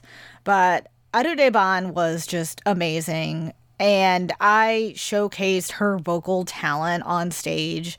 I mean, not only did she look classy, like she always does. I mean, I loved her nice sleek outfit and just the powerhouse vocals she has, all the soulfulness she put into it. And near that end, when she was just belting out the lyrics, was just amazing. At the end, I was honestly expecting to her just drop her mic and walk away because she literally just blew that performance out of the water and just wowed me. And this is one of the reasons I absolutely love when she does ballads, because it is a great showcase of her talent as an artist. Yeah, no, this was a wonderful, amazing, moving performance by Ai. Very emotional and really just showcasing like how strong a vocalist she is. She does an amazing job at this. And yeah, they also showcase scenes from the drama that it's tied to, and they had one of the stars of the drama come out and talk a little bit before she came on, but still this track stands on its own and it does really good. And I really like the little like animation thing that they have going on behind her. It's really cute and adorable, and I really felt like overall this worked really well, and this was a great performance overall for Ai. Yeah, like you guys said, I mean, having the introduction for the lead actress from that drama that is one of a 1-2 punch there. And, as someone who admittedly doesn't really listen to a lot of Ai, I was really hell of impressed by this showing. With that, let's continue on to number 21. It is Kanjani 8. And oh boy, it's their song Relive, and I specifically remember that we weren't really a big fan of Relive, so how did you guys like the performance of this time around? Performance was fun, however, I'm still not a big fan of Relive. The funny thing noticing watching Kanjani 8 is because I always forget that their age until I watch them live in a Kohaku, and then I think, oh wow, I keep forgetting they all look older except the one who's an actor. I mean, they're all like literally in their mid-30s to 40s now. Well, they don't look like mid-30s because I'm almost mid-30s, and some of them look older than mid-30s. There's a couple that look like they're in their mid-40s, no offense to them. Yeah. But like they still bring all the energy, though. You wouldn't know that they're age-wise because they do have a lot of energy, and they brought that in RE Live. It might not be my type of song, to be honest, especially because I'm very hit or miss on Kanjani 8. But you can't deny they're always good about bringing that energy to the stage. Yeah, no, I wound up really enjoying this performance overall, and I need to go back and listen to RE Live because maybe I was being hard on it on that week, or maybe I listened to it in the wrong attitude or whatnot, but I loved this performance overall by Kanjani 8. I loved the energy that they had. I mean, they might look older, but they're not bringing the mid 40s energy in the song. Like they are giving it their all. It's funny that you say that, Gray. Mostly because I know Kanjani 8 is probably the bigger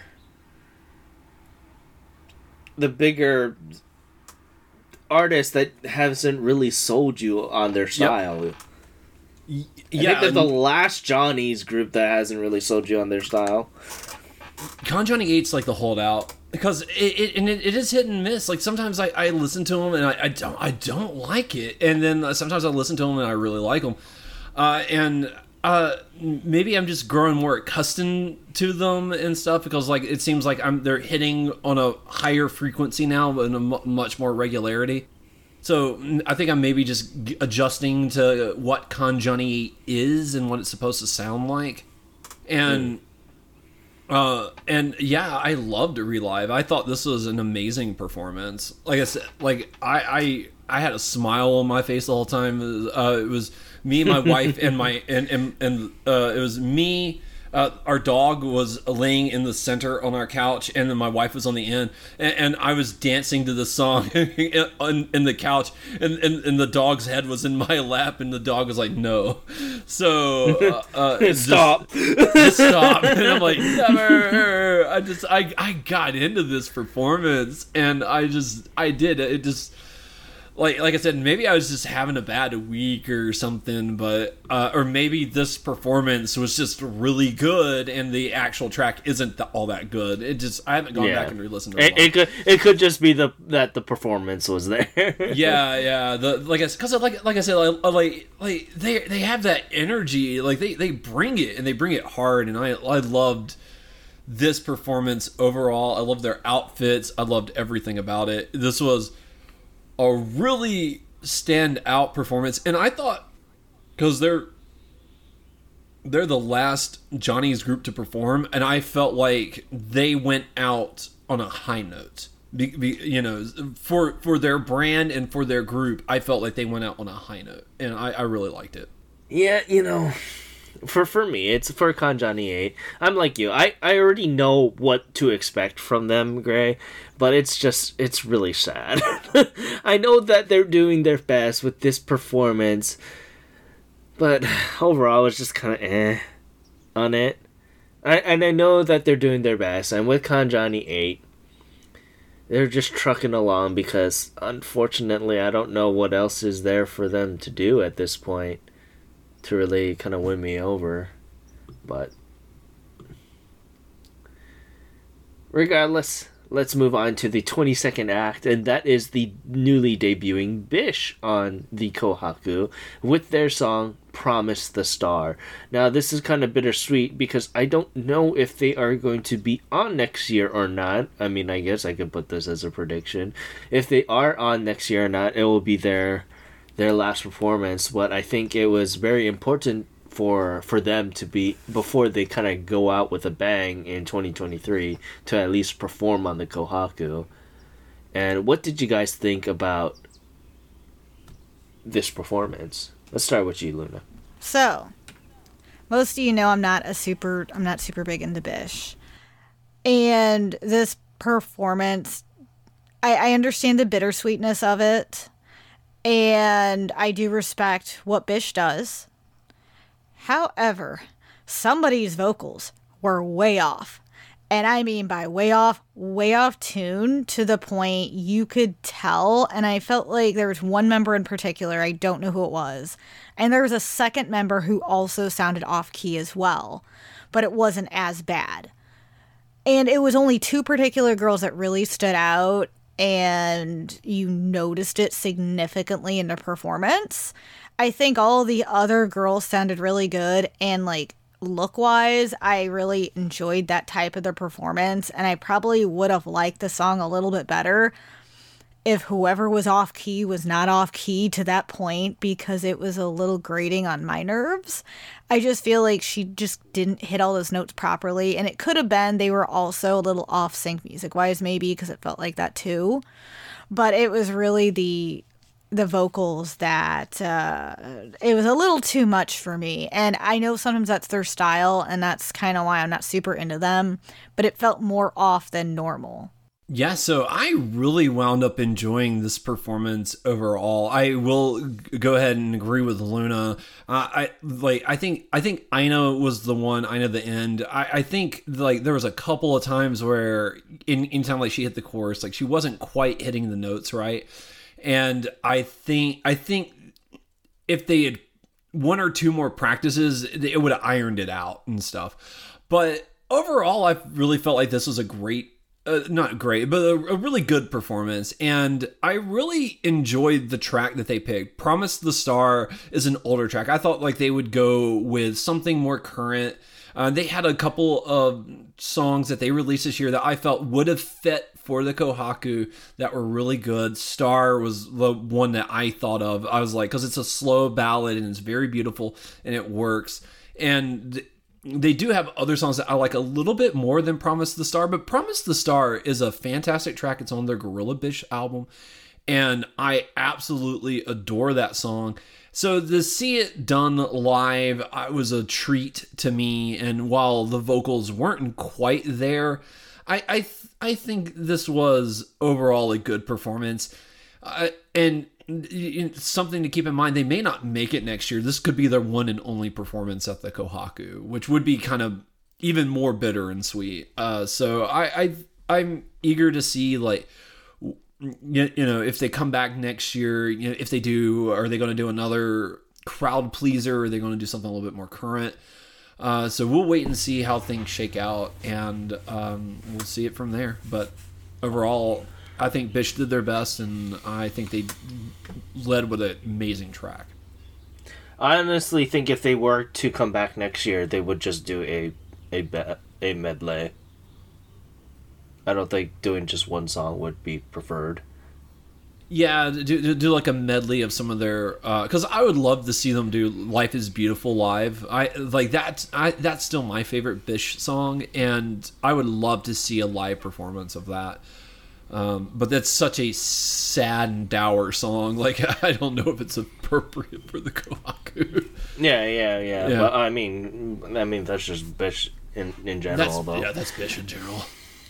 I personally, I am very happy that Bish was able to perform on the Kohaku, because this is probably their first and maybe last time to have done so on such a big stage. But yeah, it's really difficult to not ignore the fact that someone was in this song was just really off.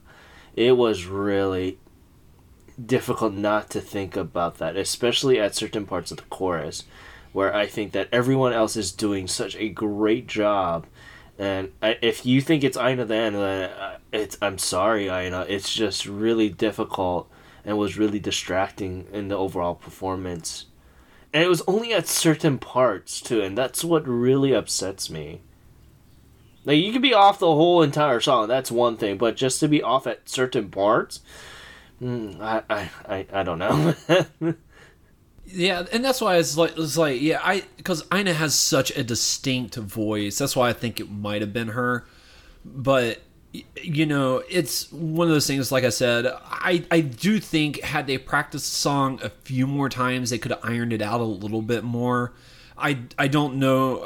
I don't know if it was scheduling or whatnot, but I don't feel like they prepped the song the way they should have, because they needed a couple more pass-bys in practice. Well, I mean, they were practicing their performance to be like, yeah, we're done.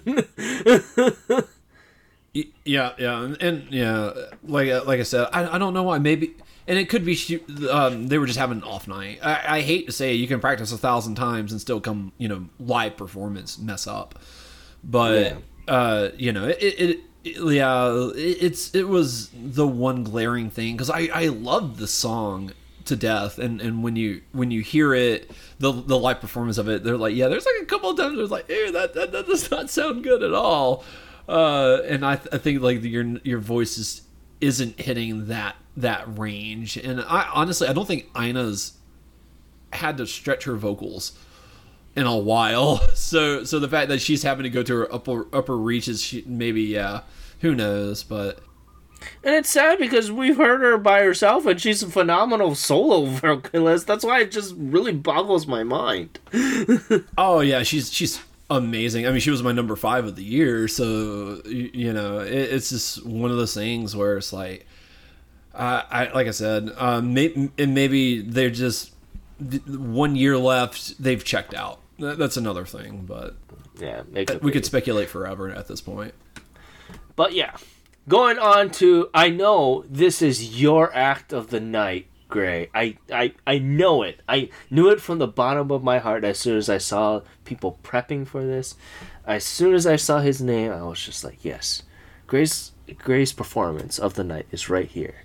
And that is the lovely Hiroshi Miyama with, once again, his 5th performance of the Kendama Sekaiichi special. So basically, it's the Kendama guy. And, he was trying to go for the world record once again for 126 people, I believe. And, spoiler alert, he got it. He got it. He got it. So just, you don't even need to factor that into your guys' talk about it. He got it. But I know it's difficult. So, what did you guys think about it? Because I know it's mostly about the kendama than the performance at this point for him. Yeah, you can tell. I mean, as soon as I saw the kendama lineup, I'm like, oh, here we go again. What I actually thought was really amusing is the dude in that outfit, that giant, I don't even know what. Oh, Muck! Was. Yeah, Muck! The my character Muck, man. Yeah, he's part of the kid series Gachapon. Okay, so the Muck in there, as soon as he was struggling to get that kendama up, and I thought, oh my god, if he drops it right here, I will laugh so freaking hard. I will feel really bad. 4.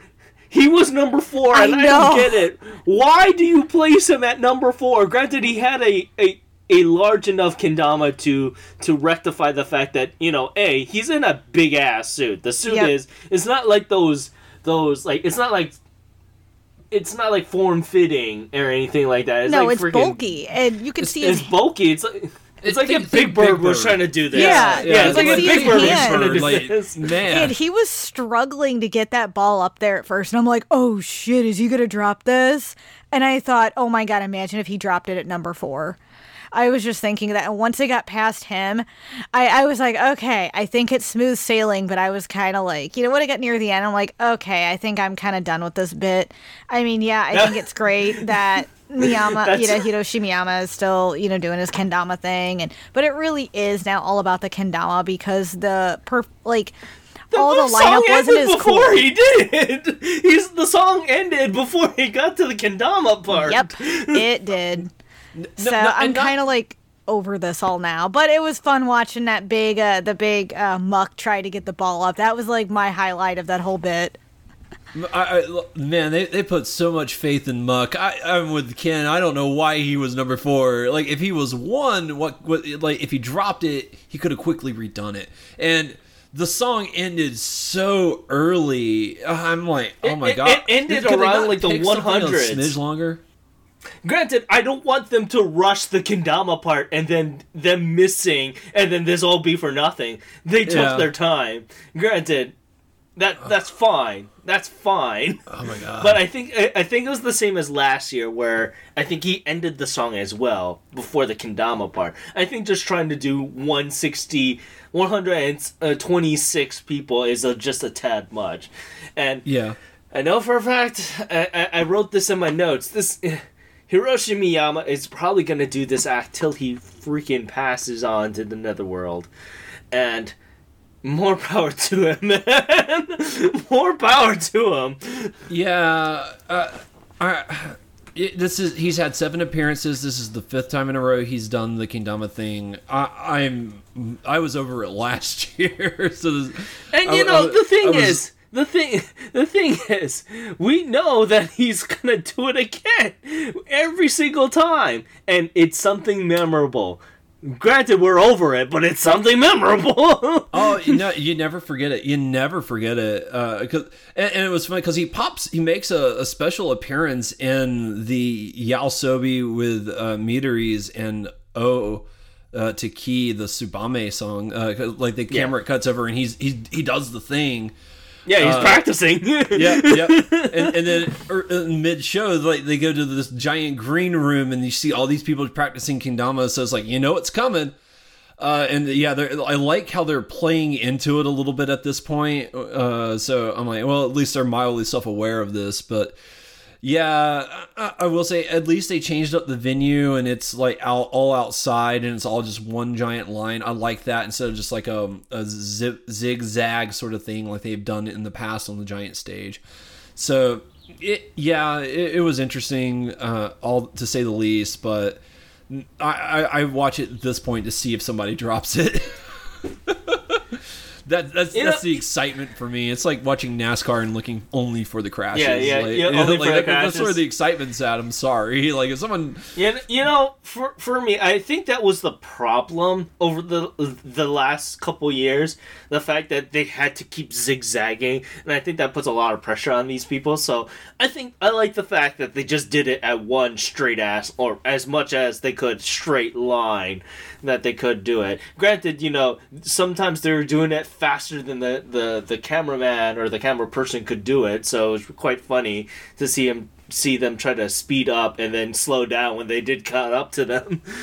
With that, let's move on to the 24th act here, and that is the lovely Dai Hidai with his debut on the Kohaku. I'm quite happy about that, and he sung his number one hit song, Stand By Me, Stand By You.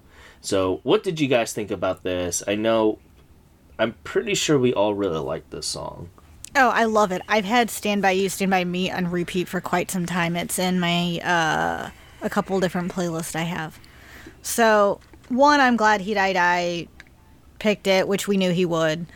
And, my God, this was one of the performances of the night for me. I mean, everything about it. I absolutely love that he stood there, he played the guitar. I loved the right in the middle when he just starts playing it. He just full goes out and does this guitar solo. Phenomenal. And I also like that he actually changed the rendition up a little bit. He made it different than the studio version, which I love the flair he added to it. He sounded great live. He brought so much to this performance. He gave his all. He put his heart into it.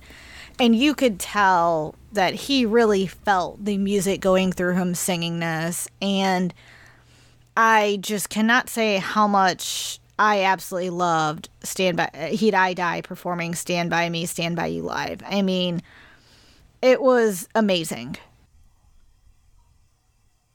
Yeah, no, this was a spectacular performance. And, Stand By Me, Stand By You is an amazing song. And I love what he did with this live performance. I think he really, like Luna said, just put his heart and soul into this, and it shows. It pays dividends when you do that stuff. So I absolutely loved this. I thought it was a great performance, definitely memorable and moving, and it's always good to hear Stand By Me, Stand By You. So the fact that I got to hear it again, I'm not going to complain. Yeah, the fact that, first of all, that Hidai was able to go on the Kohaku is just absolutely amazing. I was so happy to hear that he was able to show up on the Kohaku in the first place and to show Stand By Me, Stand By You. This was my song of 2020. It was one of my top songs. And I was so happy to hear it once again on the stage. And like you guys said, just the emotion that he put into this performance was damn amazing. And I'm so happy that he was able to do it on such a big stage like this with everyone watching him. And he might not be able to do this again. Hell, he might be able to go on next year. But what a way to leave an impression. What a way.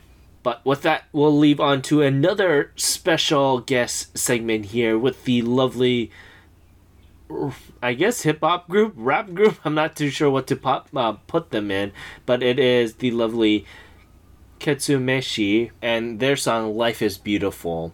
Now, I'm kind of a big fan of them on and off, and I'm not too sure if you've been a fan of them or know of them, Luna, but I'm pretty sure this is your first experience with Ketsumeshi, Gray. So what did you think about it first?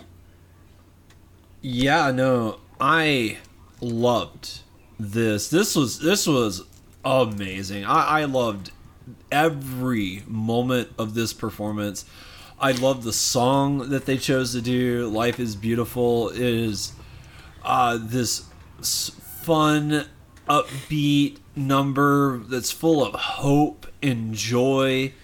I had a smile on my face the entire time I was listening to this, and I loved every second of it. These guys really killed it. I never really heard of them up until this performance, and I'm glad that they did it. Sadly, Life is Beautiful is not on Apple Music, as Ken informed me. It's not available digitally. yes. But they do have some albums available on Apple Music, and so I'm really considering checking out their latest album, because I didn't know they dropped one this year. Their 12th album they dropped this year, so I'm really considering going back and listening to their 12th album and really checking these guys out, because they have this is the rap style I like. I always talk about how I'm always looking for new rap artists and rap styles that I like, and this is the rap style that I love. I love this style of rap that they do. This is what it's very homemade Kazoku, so to speak. Yes. Very much in that same vein. Yes, you're very much right on that. So I loved Ketsumeshi. This was a delight to my ears, and I absolutely adored this performance. So I'm very familiar with Ketsumeshi, and I remember listening to them back in the day, and occasionally I still go back to them because I love their music. Seeing them here on the Kohaku is a special, as it's been 20 years since their debut, and them performing Life is Beautiful was just phenomenal. And it also made me go back and want to listen to their music again, because it's been a while since I've actually dived back in. And just hearing them live, seeing them live, it felt very special, and they brought their all to it. I mean, it was just, I cannot say about how much I love this performance, and it's a great way to get new people introduced to their music and still make all their older fans happy, which made me smile. They did such a phenomenal job. Yeah, so for me, Ketsumeshi, they are a group that I absolutely love. They are one of those groups that are embedded in the early aughts and of the Japanese music industry, and it's hard not to credit them what they've done throughout the industry. Personally, I love Sakura. That's my go-to song. I don't know if you have a song that you like, Luna. I'm trying to think, because there are a couple, and it is actually, I want to say there was Sakura. I know Life is Beautiful because that was one of their bigger ones. There's Ballad is also one of their popular ones as well. But everyone kind of really knows Sakura for them. And I want you to look that up too as well, Gray, because Sakura is probably one of their bigger songs. Yeah, Sakura. Tomodachi was the other one I really liked, and Dei no Kakeda. Yeah, and they also did an updated version of Sakura, because Sakura is such a... It's probably one of the bigger music videos that they've done, too. It's probably the song that put them on the map as well, so... So if you do a remake of a music video, you know that is a pretty popular song for them. Yeah, sadly, I'm not seeing it on Apple Music, but you could probably find it on YouTube. YouTube, that's what I'm specifically... If I'm saying music video, I'm just saying YouTube. Yeah, that's fair. Yeah, unfortunately, the reason why they weren't on the boy side is because this was a fan requested artist. So this was like an audience requested artist. So obviously, because they weren't initially chosen, they would have to be part of the special guest lineup. That makes sense. Oh. I'm glad they made an appearance. And I'm glad the audience was able to get them on the stage, because they killed it. But yeah, with that, let's continue on to the 25th artist here, and that is Perfume, with their song Polygon Wave. So what did you guys think of what our senpais did this time around? I mean, I liked it. It's not my favorite performance by Perfume, to be honest. I think the one last year I thought was way better than this one with Polygon Wave. I still enjoyed it because Perfume always does a nice job with how their setup is, their theatrics, their dancing, their vocals, and they always stand out to me. So, I mean, they always do good, so I'm going to give it a thumbs up, but there's not too much I can actually say about the performance this year. I mean, it's Perfume, and that's all you got to know. Yeah, no, I wound up liking the performance. I'm a little indifferent on Polygon Wave. It's a little electronica for my taste, if I'm just going to be honest. But I thought the performance itself was overall one thing that Perfume is good at, and they're very good at, is spectacle. And, that's part of the reason why, I look forward to them every year, is they always do something cool and unique, and this year is no exception. I love the polygons in the background and the moving towers and TV screens that they had. It all came together to be this spectacle, and I loved it. It was a lot of fun. Even if I wasn't quite digging the song they were singing, I had a lot of fun with this performance. And our senpais never let me down. I do know historically they've kind of done something outside, but the fact that they were able to just do this off the wall sort of thing that's really cool, I really dug, and I felt like this was a lot of fun. And I'm looking forward to seeing what they do next year, as always, because they deliver every time, and I'm eager to see what they do. Yeah, so like what you guys were saying, I really do like the spectacle that they do have. And while I personally would have liked something outside, like they've done in years past, they really showed probably them, and then Twice, ironically, were probably one of the two artists that really showed off what they could do in this kind of space. And it was very interesting to be able to show that off. Granted, I really wish they did better camera work to hide the guys, but it is what it is, kind of thing.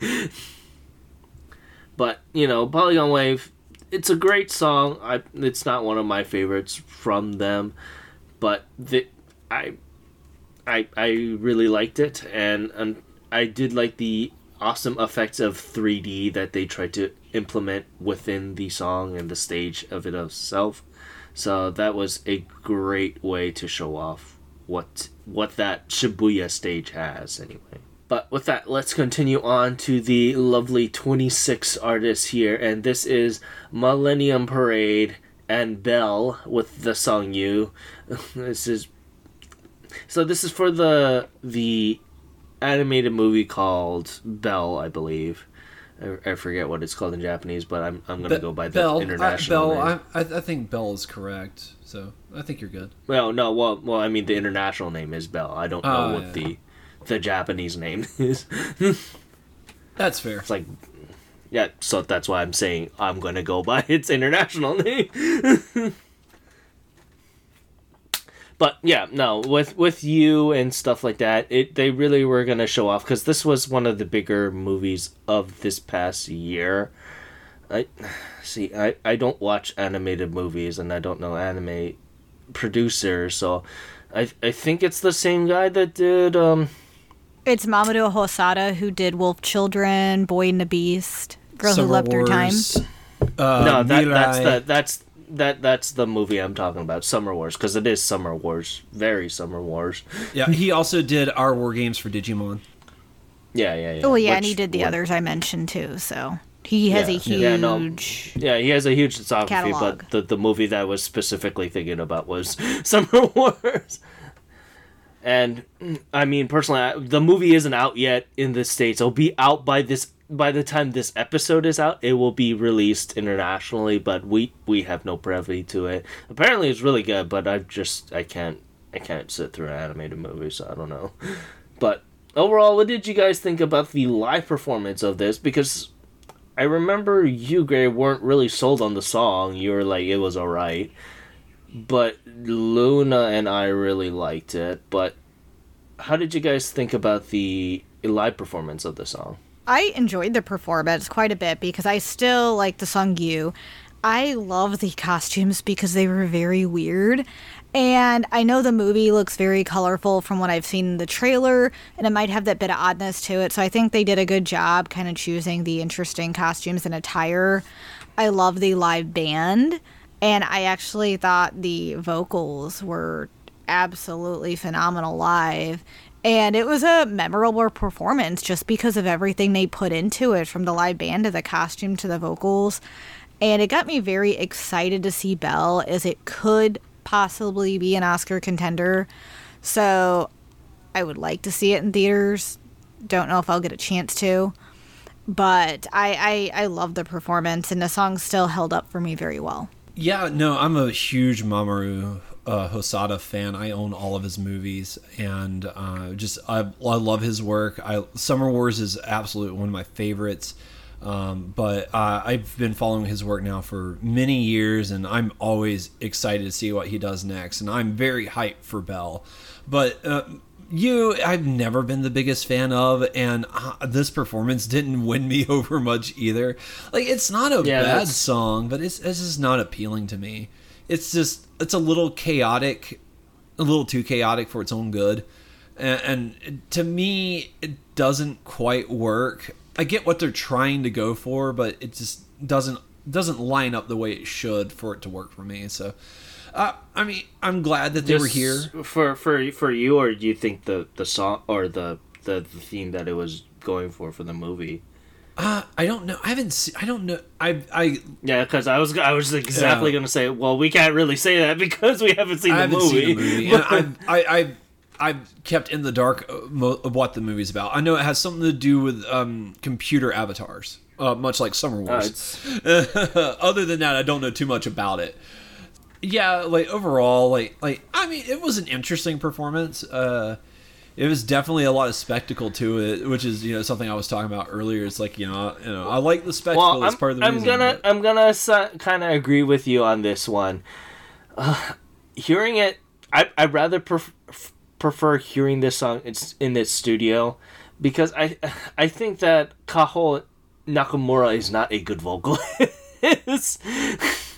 I think it's specifically the what she's trying to do in this song. It doesn't really agree with me, and it doesn't work live. And it really miffed me. And it's like the same thing where it's kind of off what she was trying to do. It's the same like Bish, where it was off. It was completely off, but it was completely off the entire time. So I don't need to. I can just kind of zoom that out, that she's just a bad vocalist, or a bad live singer, I should say that. Because the song sounds okay studio wise, but in live I just wasn't really loving it. But regardless, continuing on to the 27th act here, and it is Hiroji Miyamoto with his Yoake no Uta. And what's very interesting is he sung this song on a cruise ship overlooking the Tokyo Bay Harbor, and it's very interesting to see someone actually use their environment like that. Now, granted, it is part of the song because it's talking about singing under the night sky, so that's probably the reason why he did this. But what did you guys think about this act? I think Hiroji Miyamoto's Yoake no Uta was very befitting, like you talked about his location, especially with the theme of the song. And I mean, I thought it was really nice. It looked absolutely beautiful. The scenery, his performance. I liked his choice in it, making it stand out and be unique. Yeah, no, this was an amazing performance, and I really loved the whole like I'm on the deck of a cruise ship sort of thing. At first, I thought it was like he was on a set, and the scenery behind him was green screen because to me like the camera perspective looked a little weird. But it became very clear very quickly that he is live on the boat, and when it sunk in, I was like, okay, that's really cool. And just to see, like I said earlier, like to see like Tokyo lit up at night, it's one of those things where it's really cool to see it from a distance, and I absolutely loved the lights that they had on the top of the ship. The whole thing just came out to be really cool, and the song was really good too. I felt like his vocal performance was really good. The song was very fitting, and it was just a nice and really wonderful performance overall. I thought this was spectacular.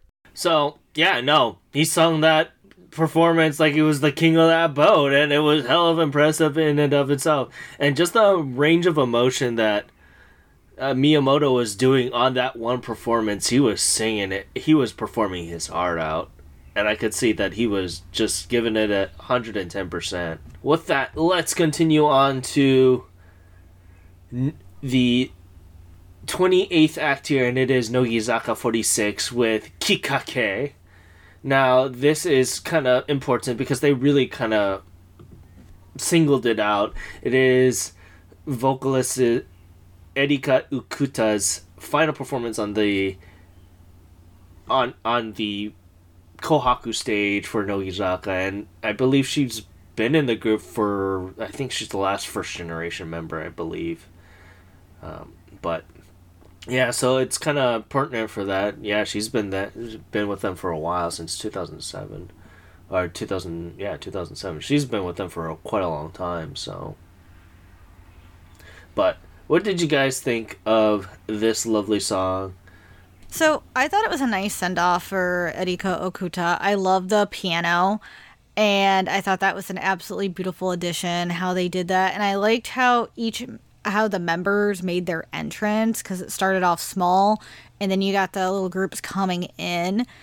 So I liked that addition to it. I mean, I thought the little background video was really cute, and just how they did the performance of that one last goodbye to her. I thought it was a very good, nice send off for her, making it memorable.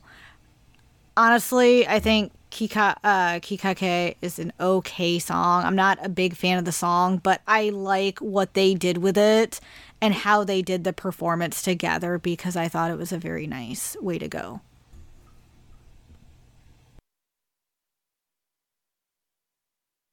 I wound up really loving Kikake. This was a great performance by Nogizaka 46, and for a group that's had a lackluster year, to say the least, I felt like this is kind of what I've been looking for in them. I know this is an older song. Came out in, I think, 2017. Yeah. But this is kind of like what I've been looking for. Well, doesn't that prove my point, though? Yeah. It does. I'm not arguing with you, but this was an amazing performance, and I love that Okuta was played the piano for the performance. Yeah. To me, when you're a vocal group and you get by on your vocals, I don't think you need to play an instrument, but when you do, it's like icing on a cake, and it really makes it all the more memorable and impactful too. That's like, oh yeah, I'm not only an amazing voice, but I can play an instrument too, and I can sing. That's very, very awesome. And to see her at that grand piano playing is such a delight and treat, and I wound up really loving this song, and I wound up really digging it. I went looking for it, and I found it. It is on their most recent album, but that's a greatest hits album. It's like, here's everything we've ever released all in one package. So I'm like, yeah, it's on there. But obviously. But this was a great track overall, and a very fitting performance for Okuda's last. So I liked it a lot, and I if only they weren't outshined by Hinatazaka 46, this would have been the best of the 46s.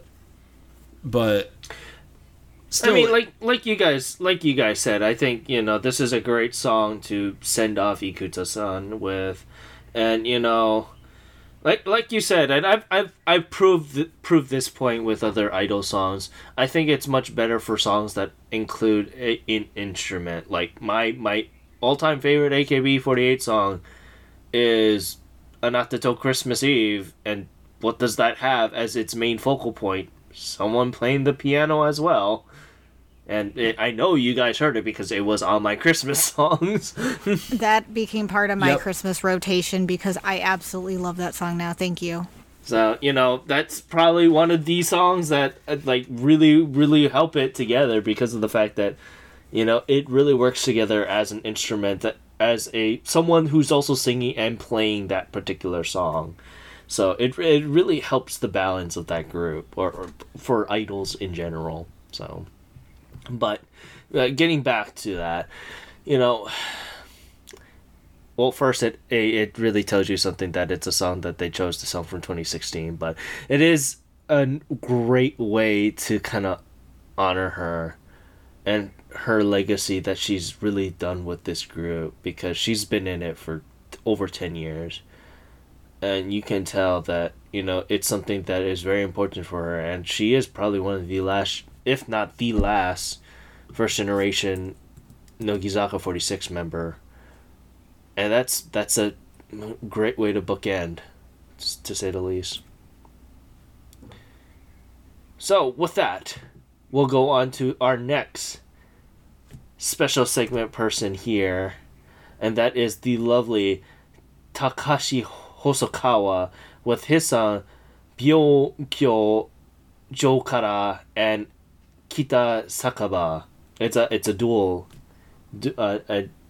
double song here that Hosokawa was able to sing here. Now, what did you guys think about this? Because he was a vocalist that was very interesting, to say the least. He was. I honestly don't have too much to say. I enjoyed his vocals on it. I love the shamisen that they had accompanying with him, and the traditional style. But I mean, I enjoy my Enka performances. I think he did great, but I don't have any more to say. I'm sorry. Yeah, I'm with Luna. I don't have too much to add, but I felt like this is a fun performance overall, and it was really nice to hear Takashi Hosokawa, because he's somebody that I don't think I've ever really heard before, and he's definitely not somebody we get to talk about all the time. So yeah, he's an Inca singer, so unless you're the second coming of Inca, that is Kiyoshi Igawa, we're not gonna really see you on the chart all too much. But it's nice when you do hear it, because like I said, it's something that is distinctively Japanese, and so when you get to hear it, it's a delight to hear. And I will say, one of the things that I did love about it is how they got all the hosts to come on, all the presenters to come on stage with him and sing along with. Well, one of the reasons why he did that is because Oizumi made it a point that the second song, Kita Sakaba, was his favorite song sung by him. So it was a dream come true for him to go up on there and be able to sing it with someone of his stature. That's fair. That's fair. Just that put a smile on my face to see Oizumi on stage with him singing along like that. That was cool. So the fact that this is like his favorite song by him, making dreams come true, that's special. I like that a lot. So it was nice. It was put a smile on my face. So I guess I'll go. For the most part, that first song for Byokyo Joukara, I was absolutely surprised because he has some pipes on him, and he was holding notes so long that I thought he was gonna pop at certain points.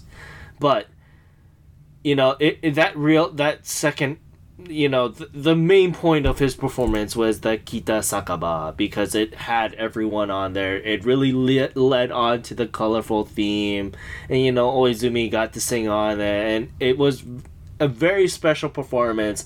And the fact that they really did mark it as a special performance, I didn't really part it against the fact that the guest or the host was singing with him on there. But it was very good to see them, and that this was a good way to have Hosokawa be a part of the Kohaku. So with that, let's continue on to our 29th act here, and it is Fuyumi Sakamoto with her song Yozakura Oishichi. So what did you guys think about this lovely set? It's another Inca singer, so it's good that we got two Inca singers back to back. So I loved Fuyumi Sakamoto's Yozakura Oishichi. So I don't know if you guys have seen Kill Bill, but this song reminded me of the song in Kill Bill that Meiko Kaiji sings. And I know it's it's probably the Enka vibe, the theme, but I absolutely love Fuyumi Sakamoto's vocals in it. I mean, it just captured me. It was absolutely beautiful. I was swaying the whole time.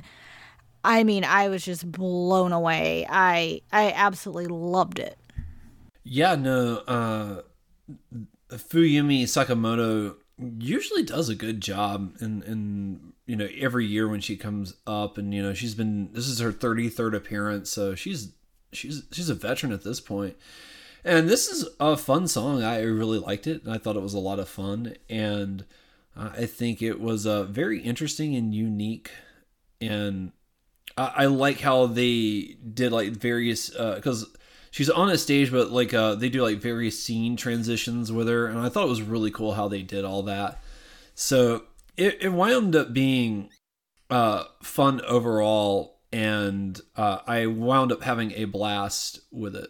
Yeah, to make a point there, she was performing on the Shibuya NHK Arena. So, like I said before, they're really showing the fact that they could do two different places and still have it be a spectacle like this was. Because, like you said, Gray, the stage transitions that they were doing was absolutely amazing. I loved every minute of it.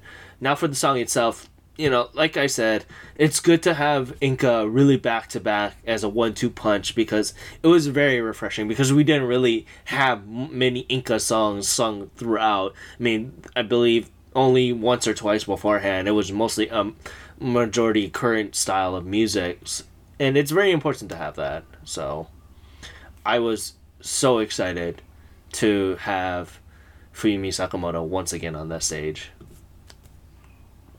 So, continuing on up to number 30, it is Fujii Kaze. Now, he was a late addition. He was literally added on, I believe they announced that he was going to be on it on Christmas. Now, this little troll did something very interesting, because he mentioned originally that like Yonezu Kenshi, he wasn't going to bother to come out to Tokyo and perform. He was going to perform it at his house and just do it from there. And that's very interesting that he originally was going to do that, because you don't perform it at your house. You either do it at a studio, kind of like how Kenshi does, or you just don't do it at all. But how he had it made it look like it was his own room. But he kind of faked it out and, came out on his second act here. And, the songs that he was singing was obviously the two top songs that he sung this year, which is Kiari and Moe Yo. So, I know that because he's an artist that you chose for Music Corner here, what did you first initially thought about, well, A, the songs, and B, the twist here that he did, Gray? So, why don't you go first? Yeah, no, I got fooled. I'm not gonna lie, because I was like, man, it's like, and I was not really digging the keyboard rendition of Kirari. The thing that makes that song work is the composition to it. And I mean, the keyboard composition is not terrible by any means, but it doesn't have the same flavor that the studio recorded track had. So the same impact. So to speak, that's a good way to put it. So yeah, Kirari, I was like, man, it was nice to see Fujikaze, but he kind of phoned in the performance a little bit. And then he finishes it up. He finishes up Kirari, turns off the camera, and I'm like, and I have a master list of all the songs, so I knew he was going to be doing Moeo, and I was like, where's he going? Where's Moeo? And then when it cuts back and he's, backstage and he walks out, like that was really cool, just a really cool moment. And I love the grand piano that he does Moeo at. That is a gorgeous piano, and I think Moeo is the better song that he performed. Now I prefer Kirari over Moeo, but in this performance, Moeo really stole the show. That was really, really well done, really classy, and just one of the standouts of the show, in my opinion, was Fujikaze, and I loved every second of this. I thought he was fantastic, and I'm hoping that he had enough fun that he gets to come back, because I love Fujikaze. I think he's going to be a big name in the industry, and every year that he gets to come on the Kohaku will be a good year. I don't know if much fun, but I don't know. It's kind of hard because, like I said, I think of him as Yonezu Kenshi in this mind. I think he really got nagged and asked to come on to the point that they added him on 6 days prior.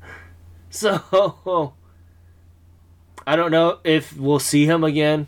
It'll be a nice, pleasant surprise if we do, but I'd probably think of this as his one and done, to be perfectly honest. Like for me, like the impact of Kirari done on just the keyboard is really difficult to go past by. And I'm not even the biggest Kirari lover, but I know that song needs something more than just a piano tune to it. But, the fact when they do switch to Moeo was really impressive, and I honestly love that on the piano just a tad more, and just the energy that he was exuding from Moeo was just intoxicating, to be perfectly honest.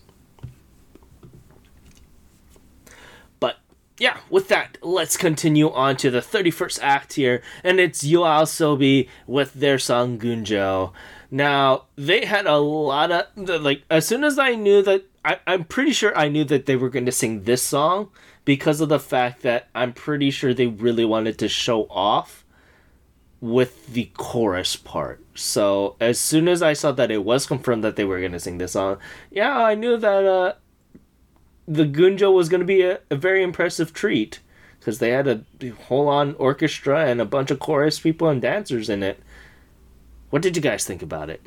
I loved it. So, I know the last time we talked, about artists who need to take a break, I did mention YOASOBI. However, I will say them performing live, and especially Gunjo, which I honestly believe was their best song of 2021, and it is an absolutely fantastic song. Them live, especially Ikuto's vocals, were just on point, and I actually really liked seeing Ayase live because I guess I never paid attention to his looks before, and I didn't realize he had gauges, he has lip rings, he's like this little emo kid, and I actually love that. So a little bit behind the scenes here. Luna was probably watching this at 3 o'clock in the morning.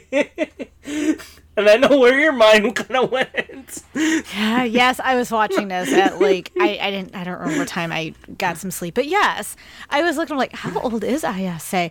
I didn't know. I'm like, huh. I knew what Ikuto looked like because I always thought she was really cute, but I never really paid much attention to Ayase. But I love them together, just the energy they displayed live, because you could tell they both were into it, especially Ayase, in the back doing with the switchboard and whatever, he was singing along with the songs. You got Ikuta in there, and just the whole huge live band added so much to Gunjo, and it just made it even bigger and better. And I love that they did that. Not to mention, they had so many people involved in this performance, and I loved that. You got all the vocalists, the live band, everything. And they went full out, and I felt like this was a very memorable performance. And this is one of the reasons I do like YOASOBI, and why I love when they do songs like Gunjo and when they perform live, because it really does show why they are popular. But Gunjo was fantastic, and their performance just blew me out of the water. Yeah, no, I completely forgot Gunjo was a song that existed that YOASOBI released this year. Just YOASOBI had so many releases, and I'm just so of the... Well, also, this was their first release of the year back in, like, the first week of January. So Yeah. I wouldn't put it past that you probably did not remember it so much. Well, I mean, that's the thing. That's my thing. Is like I listen to YOASOBI. I like the song. I never listen to him again, and that's my thing with YOASOBI, and it's always been that way. Like they are not an artist that really makes me want to go back and re-listen to their music, and it bugs me to this day. And they had a lot of releases this year,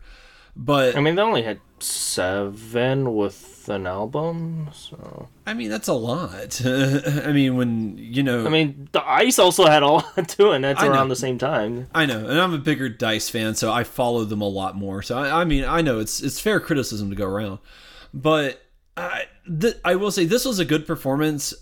It didn't make me love the song or go download it or want to re-listen to it, but this was a good performance. I love the chorus. I love the orchestra that performed this track. I think it really elevated it to the next level, really pushed it to something special. But yeah, like overall, this was a really good track. And I did like how she starts on an escalator and descends into the chorus and the orchestra, and she's met on stage by her piano friend, and Ayase, thank you.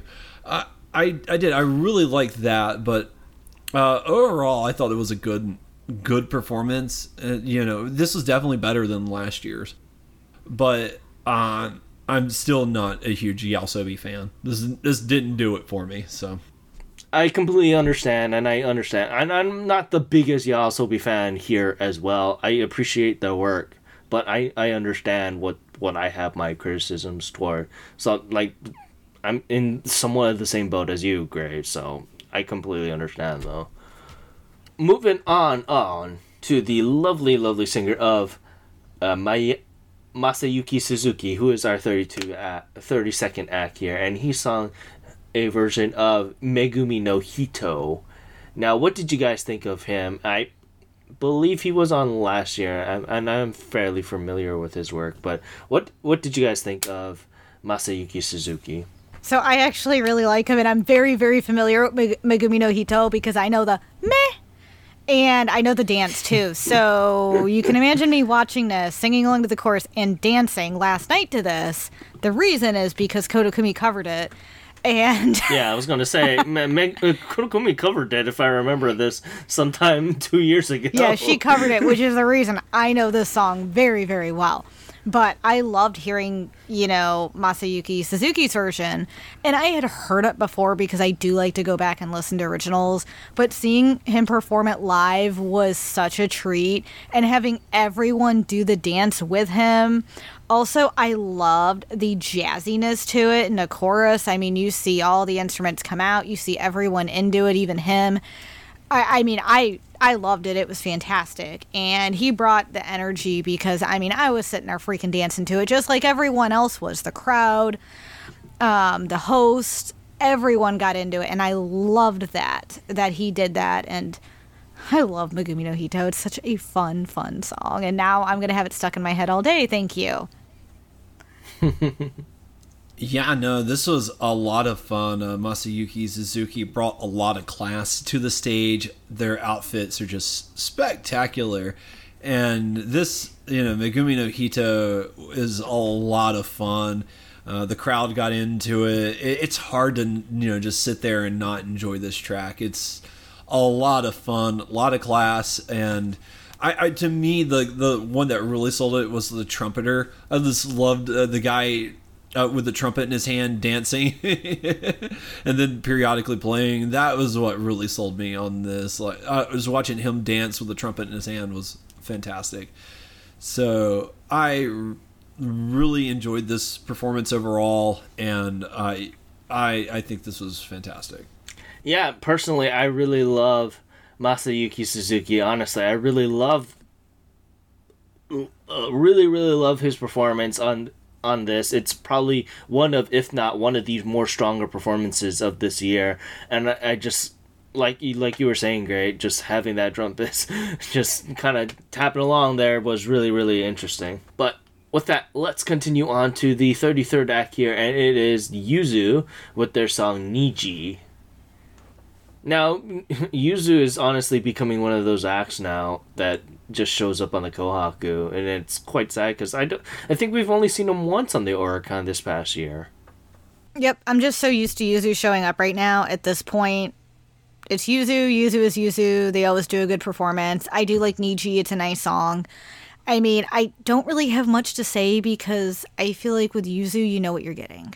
Yeah, I will agree with Luna that, Yuzu is a known quantity, but I thought this was a good track. Niji is a wonderful song, and I really felt like this was really well executed and done. I think these guys usually put on a good show. I think this year was no exception.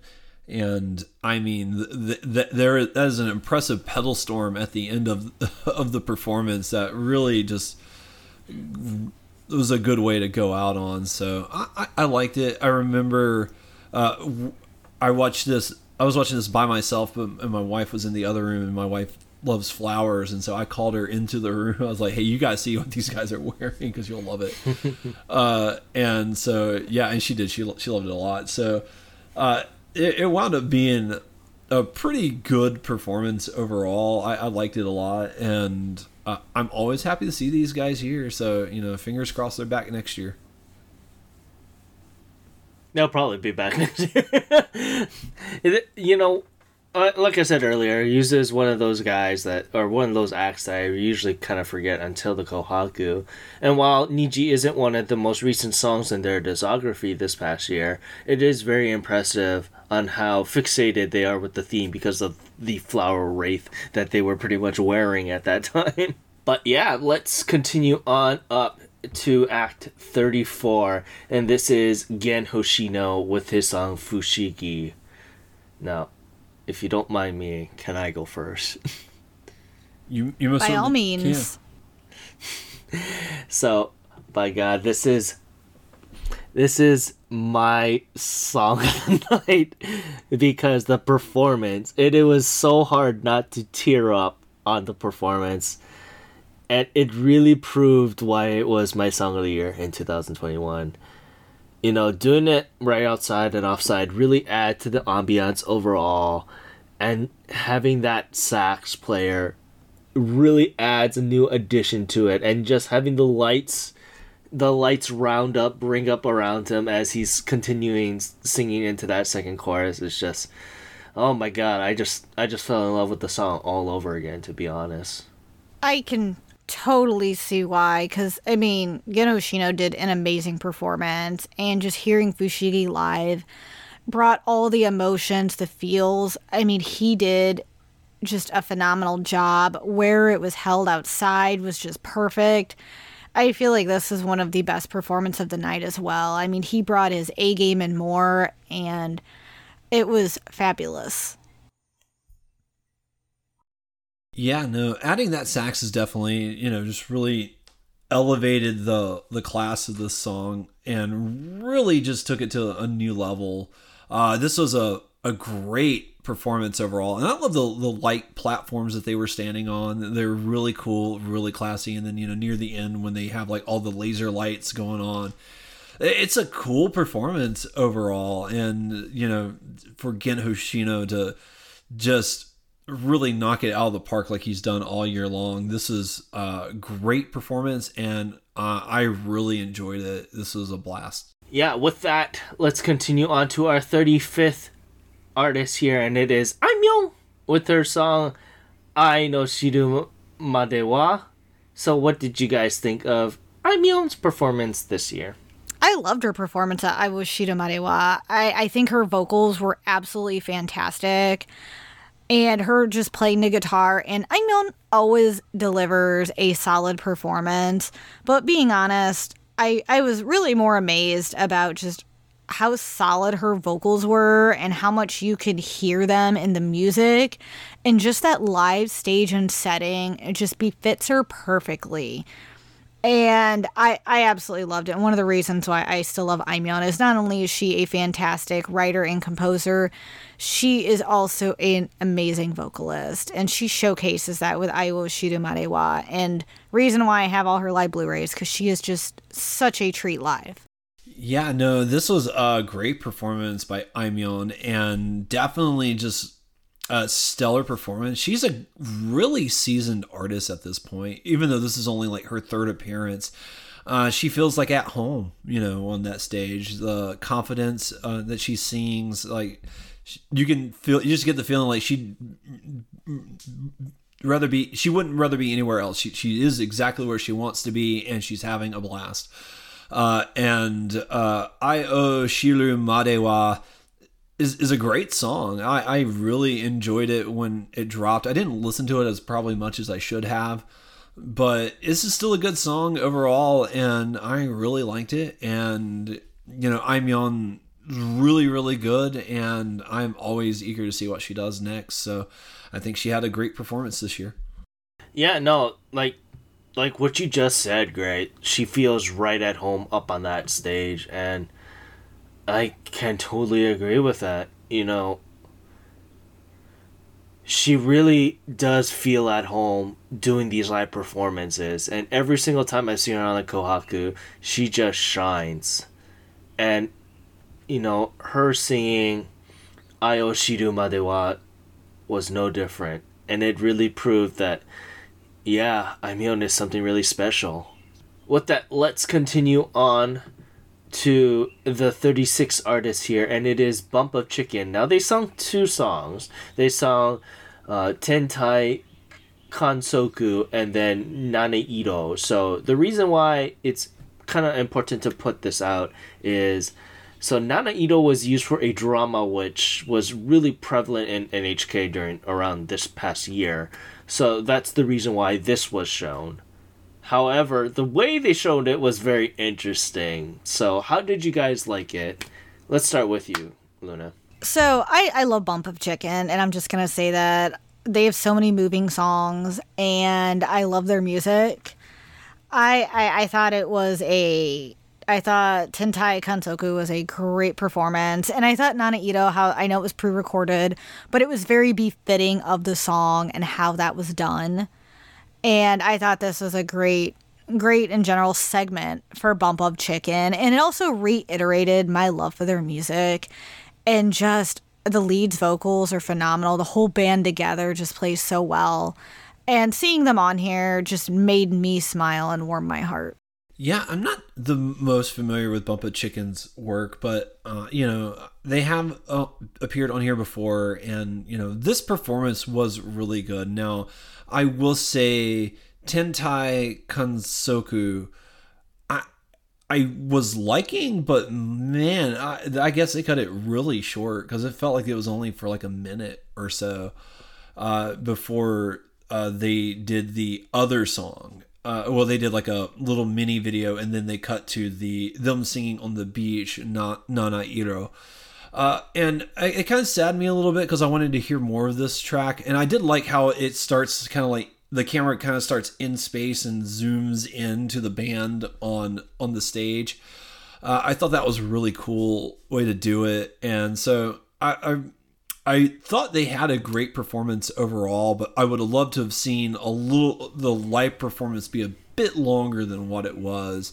I know timing issues is probably why it was as short as it was, but Still, like, it would have been nice to, like, give them a little bit, like a minute more would have been nice. Oh yeah, no, trust me, Gray, I totally agree because Tentai Kansoku is my all-time favorite song by Bump of Chicken, and the fact that it was only a minute and a half long is a damn shame.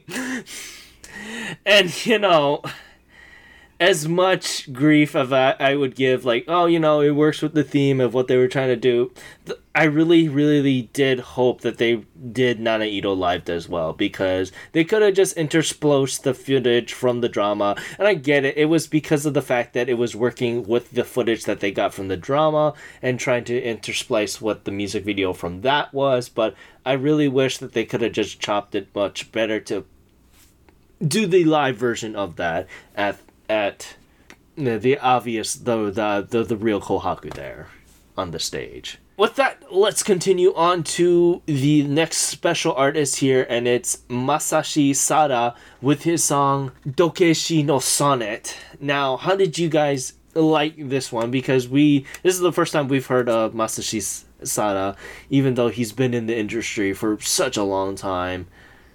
But how did you guys like this? And also, this is also another clipped footage, because it was used during... Well, not clip footage. It was used for a delayed viewing because it was from his other performance in the legendary Ryugaku Sumo Arena. So, it was filmed around the same time, but obviously he wasn't there saying hello to the Kohaku people like years prior that they had that.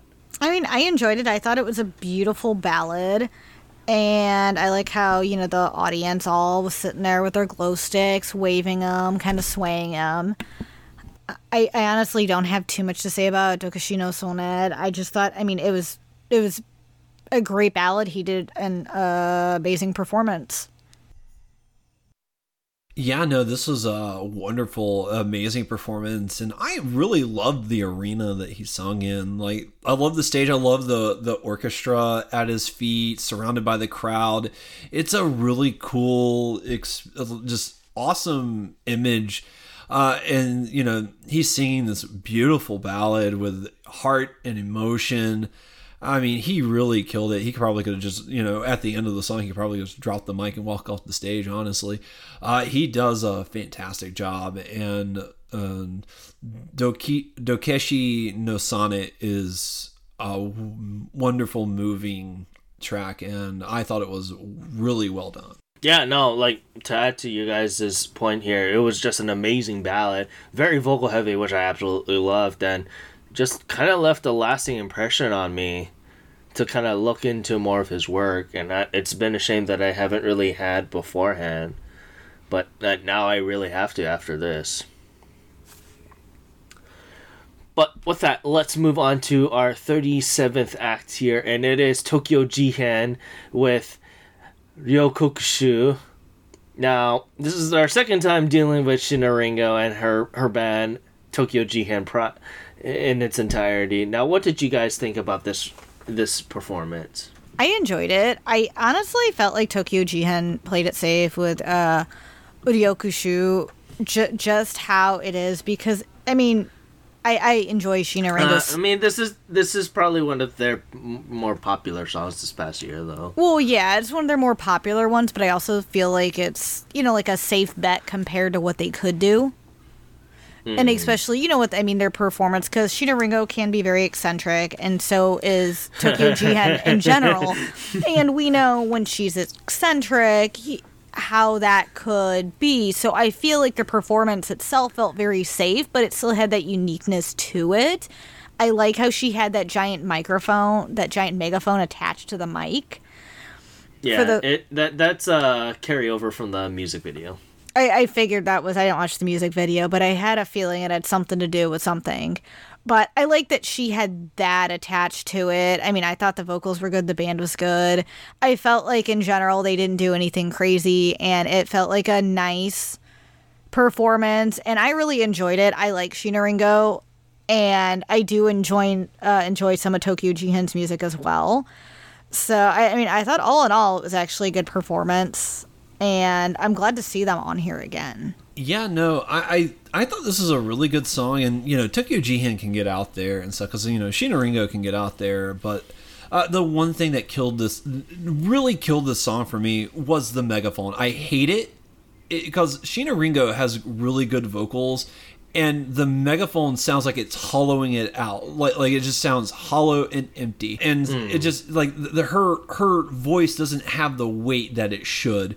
On a stage full of microphones, she has to use a megaphone, and I get maybe it's from carryover from the music video and stuff. It's literally carryover from the music video. That's the only reason why she did it that way. And I completely understand. Yeah, I did not like it. I don't think it works and stuff. And yeah. But like I said, this song was really good overall. I did like it. I think it was really good. It's very catchy. Yeah.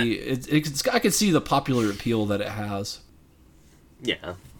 But yeah, like for me, Yoko Kusho, like, her own unique way of singing in with a gosh darn megaphone, and well, you are right, Luna. She did play it safe with having this particular song, but overall, I really did like the stage presence for this song, and the fact that they didn't go way out of bounds for the most part, and the megaphone was the only major issue of that performance is kind of a saving grace, to be honest. But with that, let's continue on to Act 38 here, and it is Hiroko Yakushimaru with the lovely song of Woman, W no Higeki Yori. Now, during our pre-talk, you were kind of going on and on about how much you really love this act. So why don't you go first, Gray, and tell us how much it really moved you here. Yeah, no, this was an amazing act, and this is one of the better acts, in my opinion, that really incorporated the live orchestra. It almost steals the live orchestra almost steals the song from Hiroko Yakushimaru. Like, it's so well done. This is such a beautiful and well done composition that I love all the wind instruments. I love the piano, the harp. This whole orchestral composition really came together in a moving and meaningful way. Now, thankfully, she has the voice of a goddess, and she really kills it too. So this is really a case of everybody being on their game and nailing it. And I thought this was absolutely fantastic. Woman W no Higeki Yori is an amazing track. And one of the other things I really, really liked about it, so she's on an elevated platform. It's kind of tiered in the 3 steps. And it at first I thought it was like a wooden platform because it's kind of this brownish color. And she's singing against a black void. But at a certain point in the song, it changes and she's singing in like a cloud of stars, and the platform she's on also becomes like a cloud of stars. And so like this whole thing, like she's singing in the universe sort of thing. And it's really cool. It's done to really good effect. And I wound up really digging this performance overall. I think this was one of the better performances, especially this late in the game. Like, this is one of the better performances of the night, and I wound up really loving this performance overall. I couldn't have said it better myself. I mean, Gray pretty much, took the limelight. Hiroko Yakushimaru was just phenomenal. She made use of that full orchestra. It was absolutely beautiful, and it was an extremely memorable performance of Woman W no Higeki Yori. Her vocals were just amazing. Just everything about it blended so well, from the stage presence to the orchestra to her voice. Yeah, so with Hiroko Yakushimaru, her return is hella legendary for that much, and she absolutely loved every moment of it. And like you guys said, the orchestra really brought it together, to be point and cure there. And at the end with the colorful universes, just the cherry on top of an amazing act. I gotta say. But with that, let's continue on to Act 39. This is also a double song act of Sayuri Ishikawa. She sung Kaji to Kenka wa Edo no Hana and Sugaru Kaikyo Fukugeshiki. Now, with the wonderful thing about the first act of Kaji to Kenka wa Edo no Hana, she had two guest vocalists, or I guess guests, on her performance as well, because she had the rapper Creva and the guitarist Mayavi on her performance as well. And it was interesting, to say the least. Luna, why don't you tell us? It was very interesting, to be honest. One, I was not... I knew Creva was going to be on here. I didn't know Miyavi was going to be on here. I guess I didn't follow close enough attention.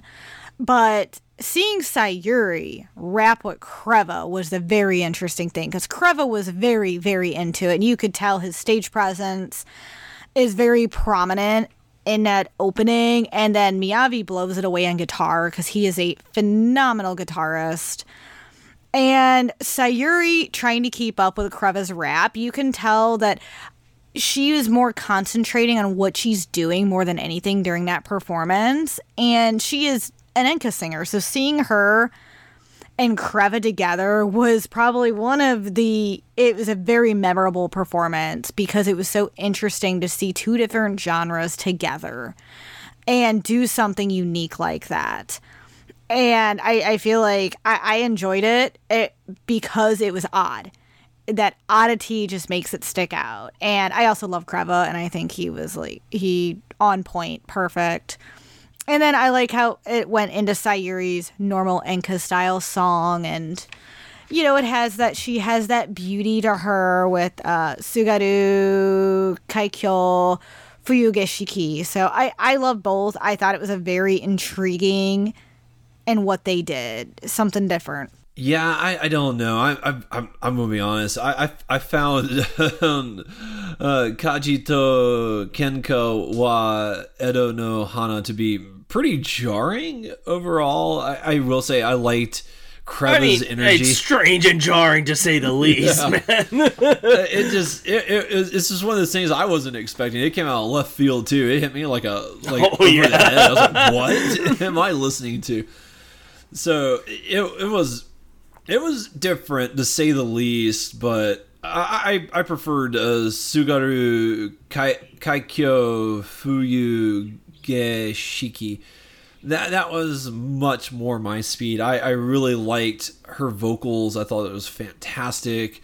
They made great use of the set. As definitely they turned the smoke machines on, and she just looks like she's standing in the sky on clouds. I thought it was really cool.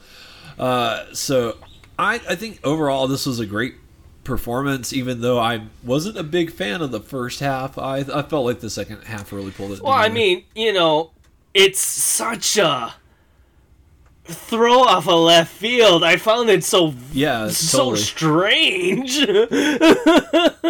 Yeah, no, and I loved how... I understand how strange it was. And obviously Creva was carrying the heavy lifting for this song. And, I honestly really, really prefer Sugaru Kaikyo Fuyugeshiki, because of the fact that it is traditional of what her style is. And really had that ambiance. So I really gotta agree with you there. It was so out of left field listening to Kaji Kenka Edo no Hana.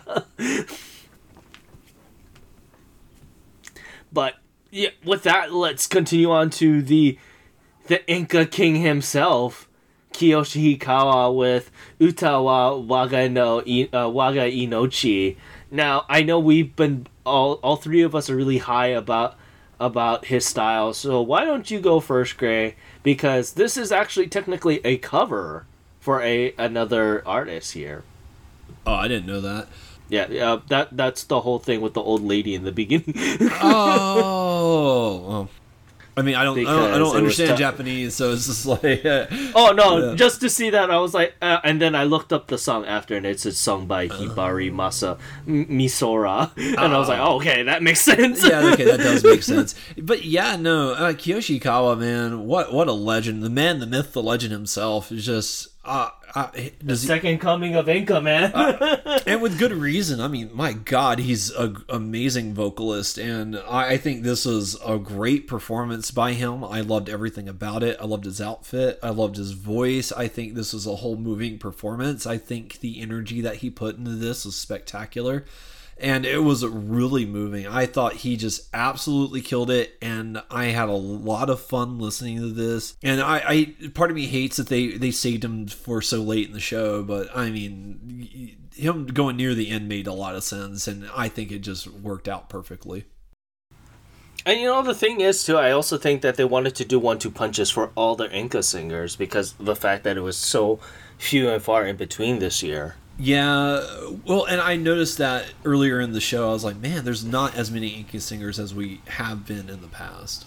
Yeah, for me, it's honestly, he sung it's a cover of Hibari Misora's song, and it's like he sung it like he treated the song like it was his own, and he owned it. It made it sound like it was an original instead of a cover, to be perfectly honest. I agree. I like that Kiyoshi Hikawa made it his own, and I honestly thought it was an original until you said something. I didn't realize it was a cover.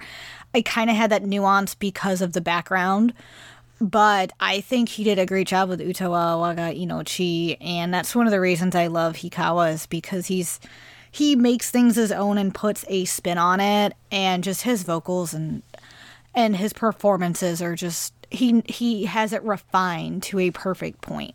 But yeah, let's continue on to our 41st act here, and it is the lovely Tomoyasu Hote and his Saraba Seishun no Hikari, a very Kohaku version of that song as well.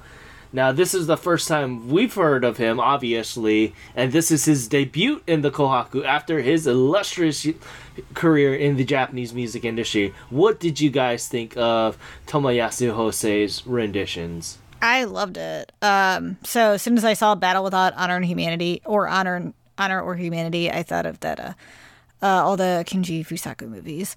But in general, I thought both tracks were phenomenal, including Sayonara Seishun no Hikari. The whole special itself was absolutely fantastic. I want to give a shout out to the great guitar solo at the beginning. Just blew me away, and I feel like he shined so much.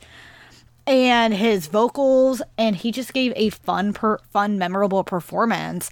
And I was amazed, and I was also shocked that this was his debut Kohaku.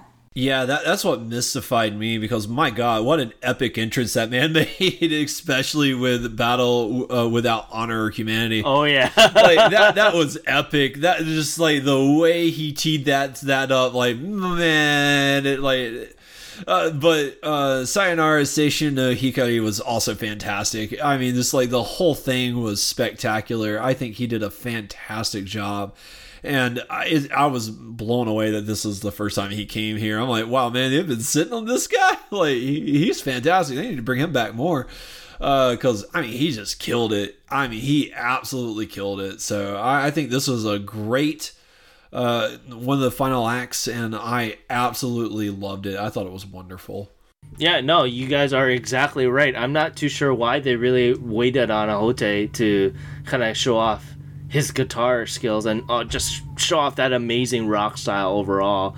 I was just so impressed by it, and I really want to hear more of it every single time. But yeah, no, with that, let's continue on to our final male act of the night, and that would have to be Masaharu Fukuyama with his song Michishirube. Now, what did you guys think about this act?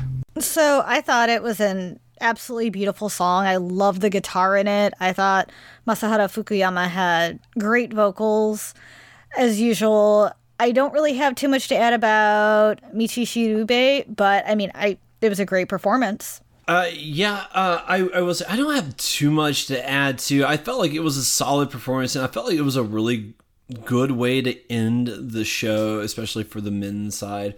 But it was really, like, I was surprised. Like, he sung that song mostly by himself, but there was a surprise chorus at the end that I really liked, and it all came together, and it was really well done. So I thought it was a good way to end the show for the white side.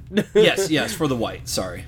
Yeah, no, like what you just said there, Gray. Like, what an absolute great way to end it for the white team. You know, Fukuyama has such an amazing vocals, and it just made such an impressive presence that I was just like, yeah, no, I can see why they ended with Fukuyama again for the white team.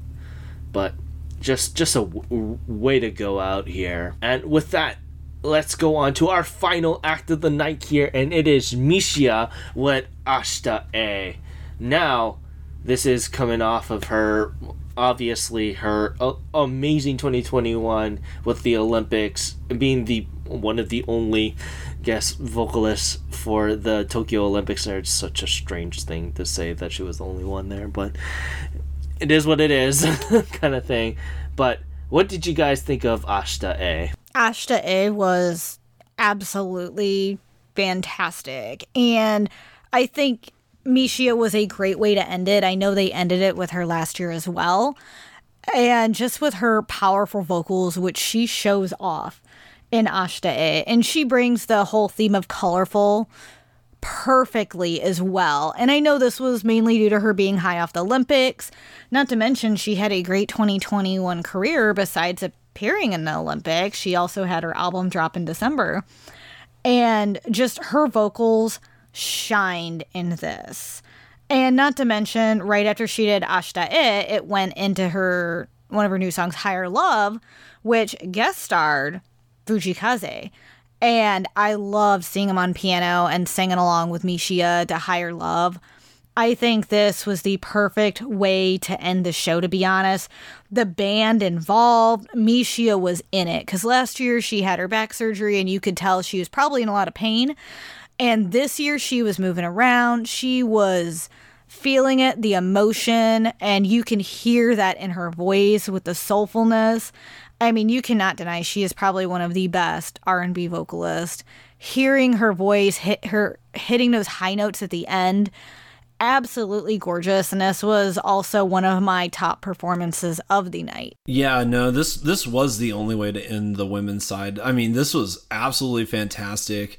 Ashita E was wonderfully done, and you can really spot the difference between what she did last year and what she did, even though it's the same act. Like, I mean, like, just like the energy. And I know she just came off of back surgery, but I mean, like, she really got into it this year. And honestly, I loved Higher Love with Fujikaze and Mishia just killing it. I mean, she's dancing. I mean, she might need some pain medication after she's done, because I mean, she just got into it, and this was an amazing performance. What a great way to end the night. And this was overall a really moving and amazing performance, and I love seeing Fujikaze on that piano. He accompanied her like a pro. Oh yeah, no, like you said, Gray, the way she was moving around this year, she probably needs some more back medication this time around.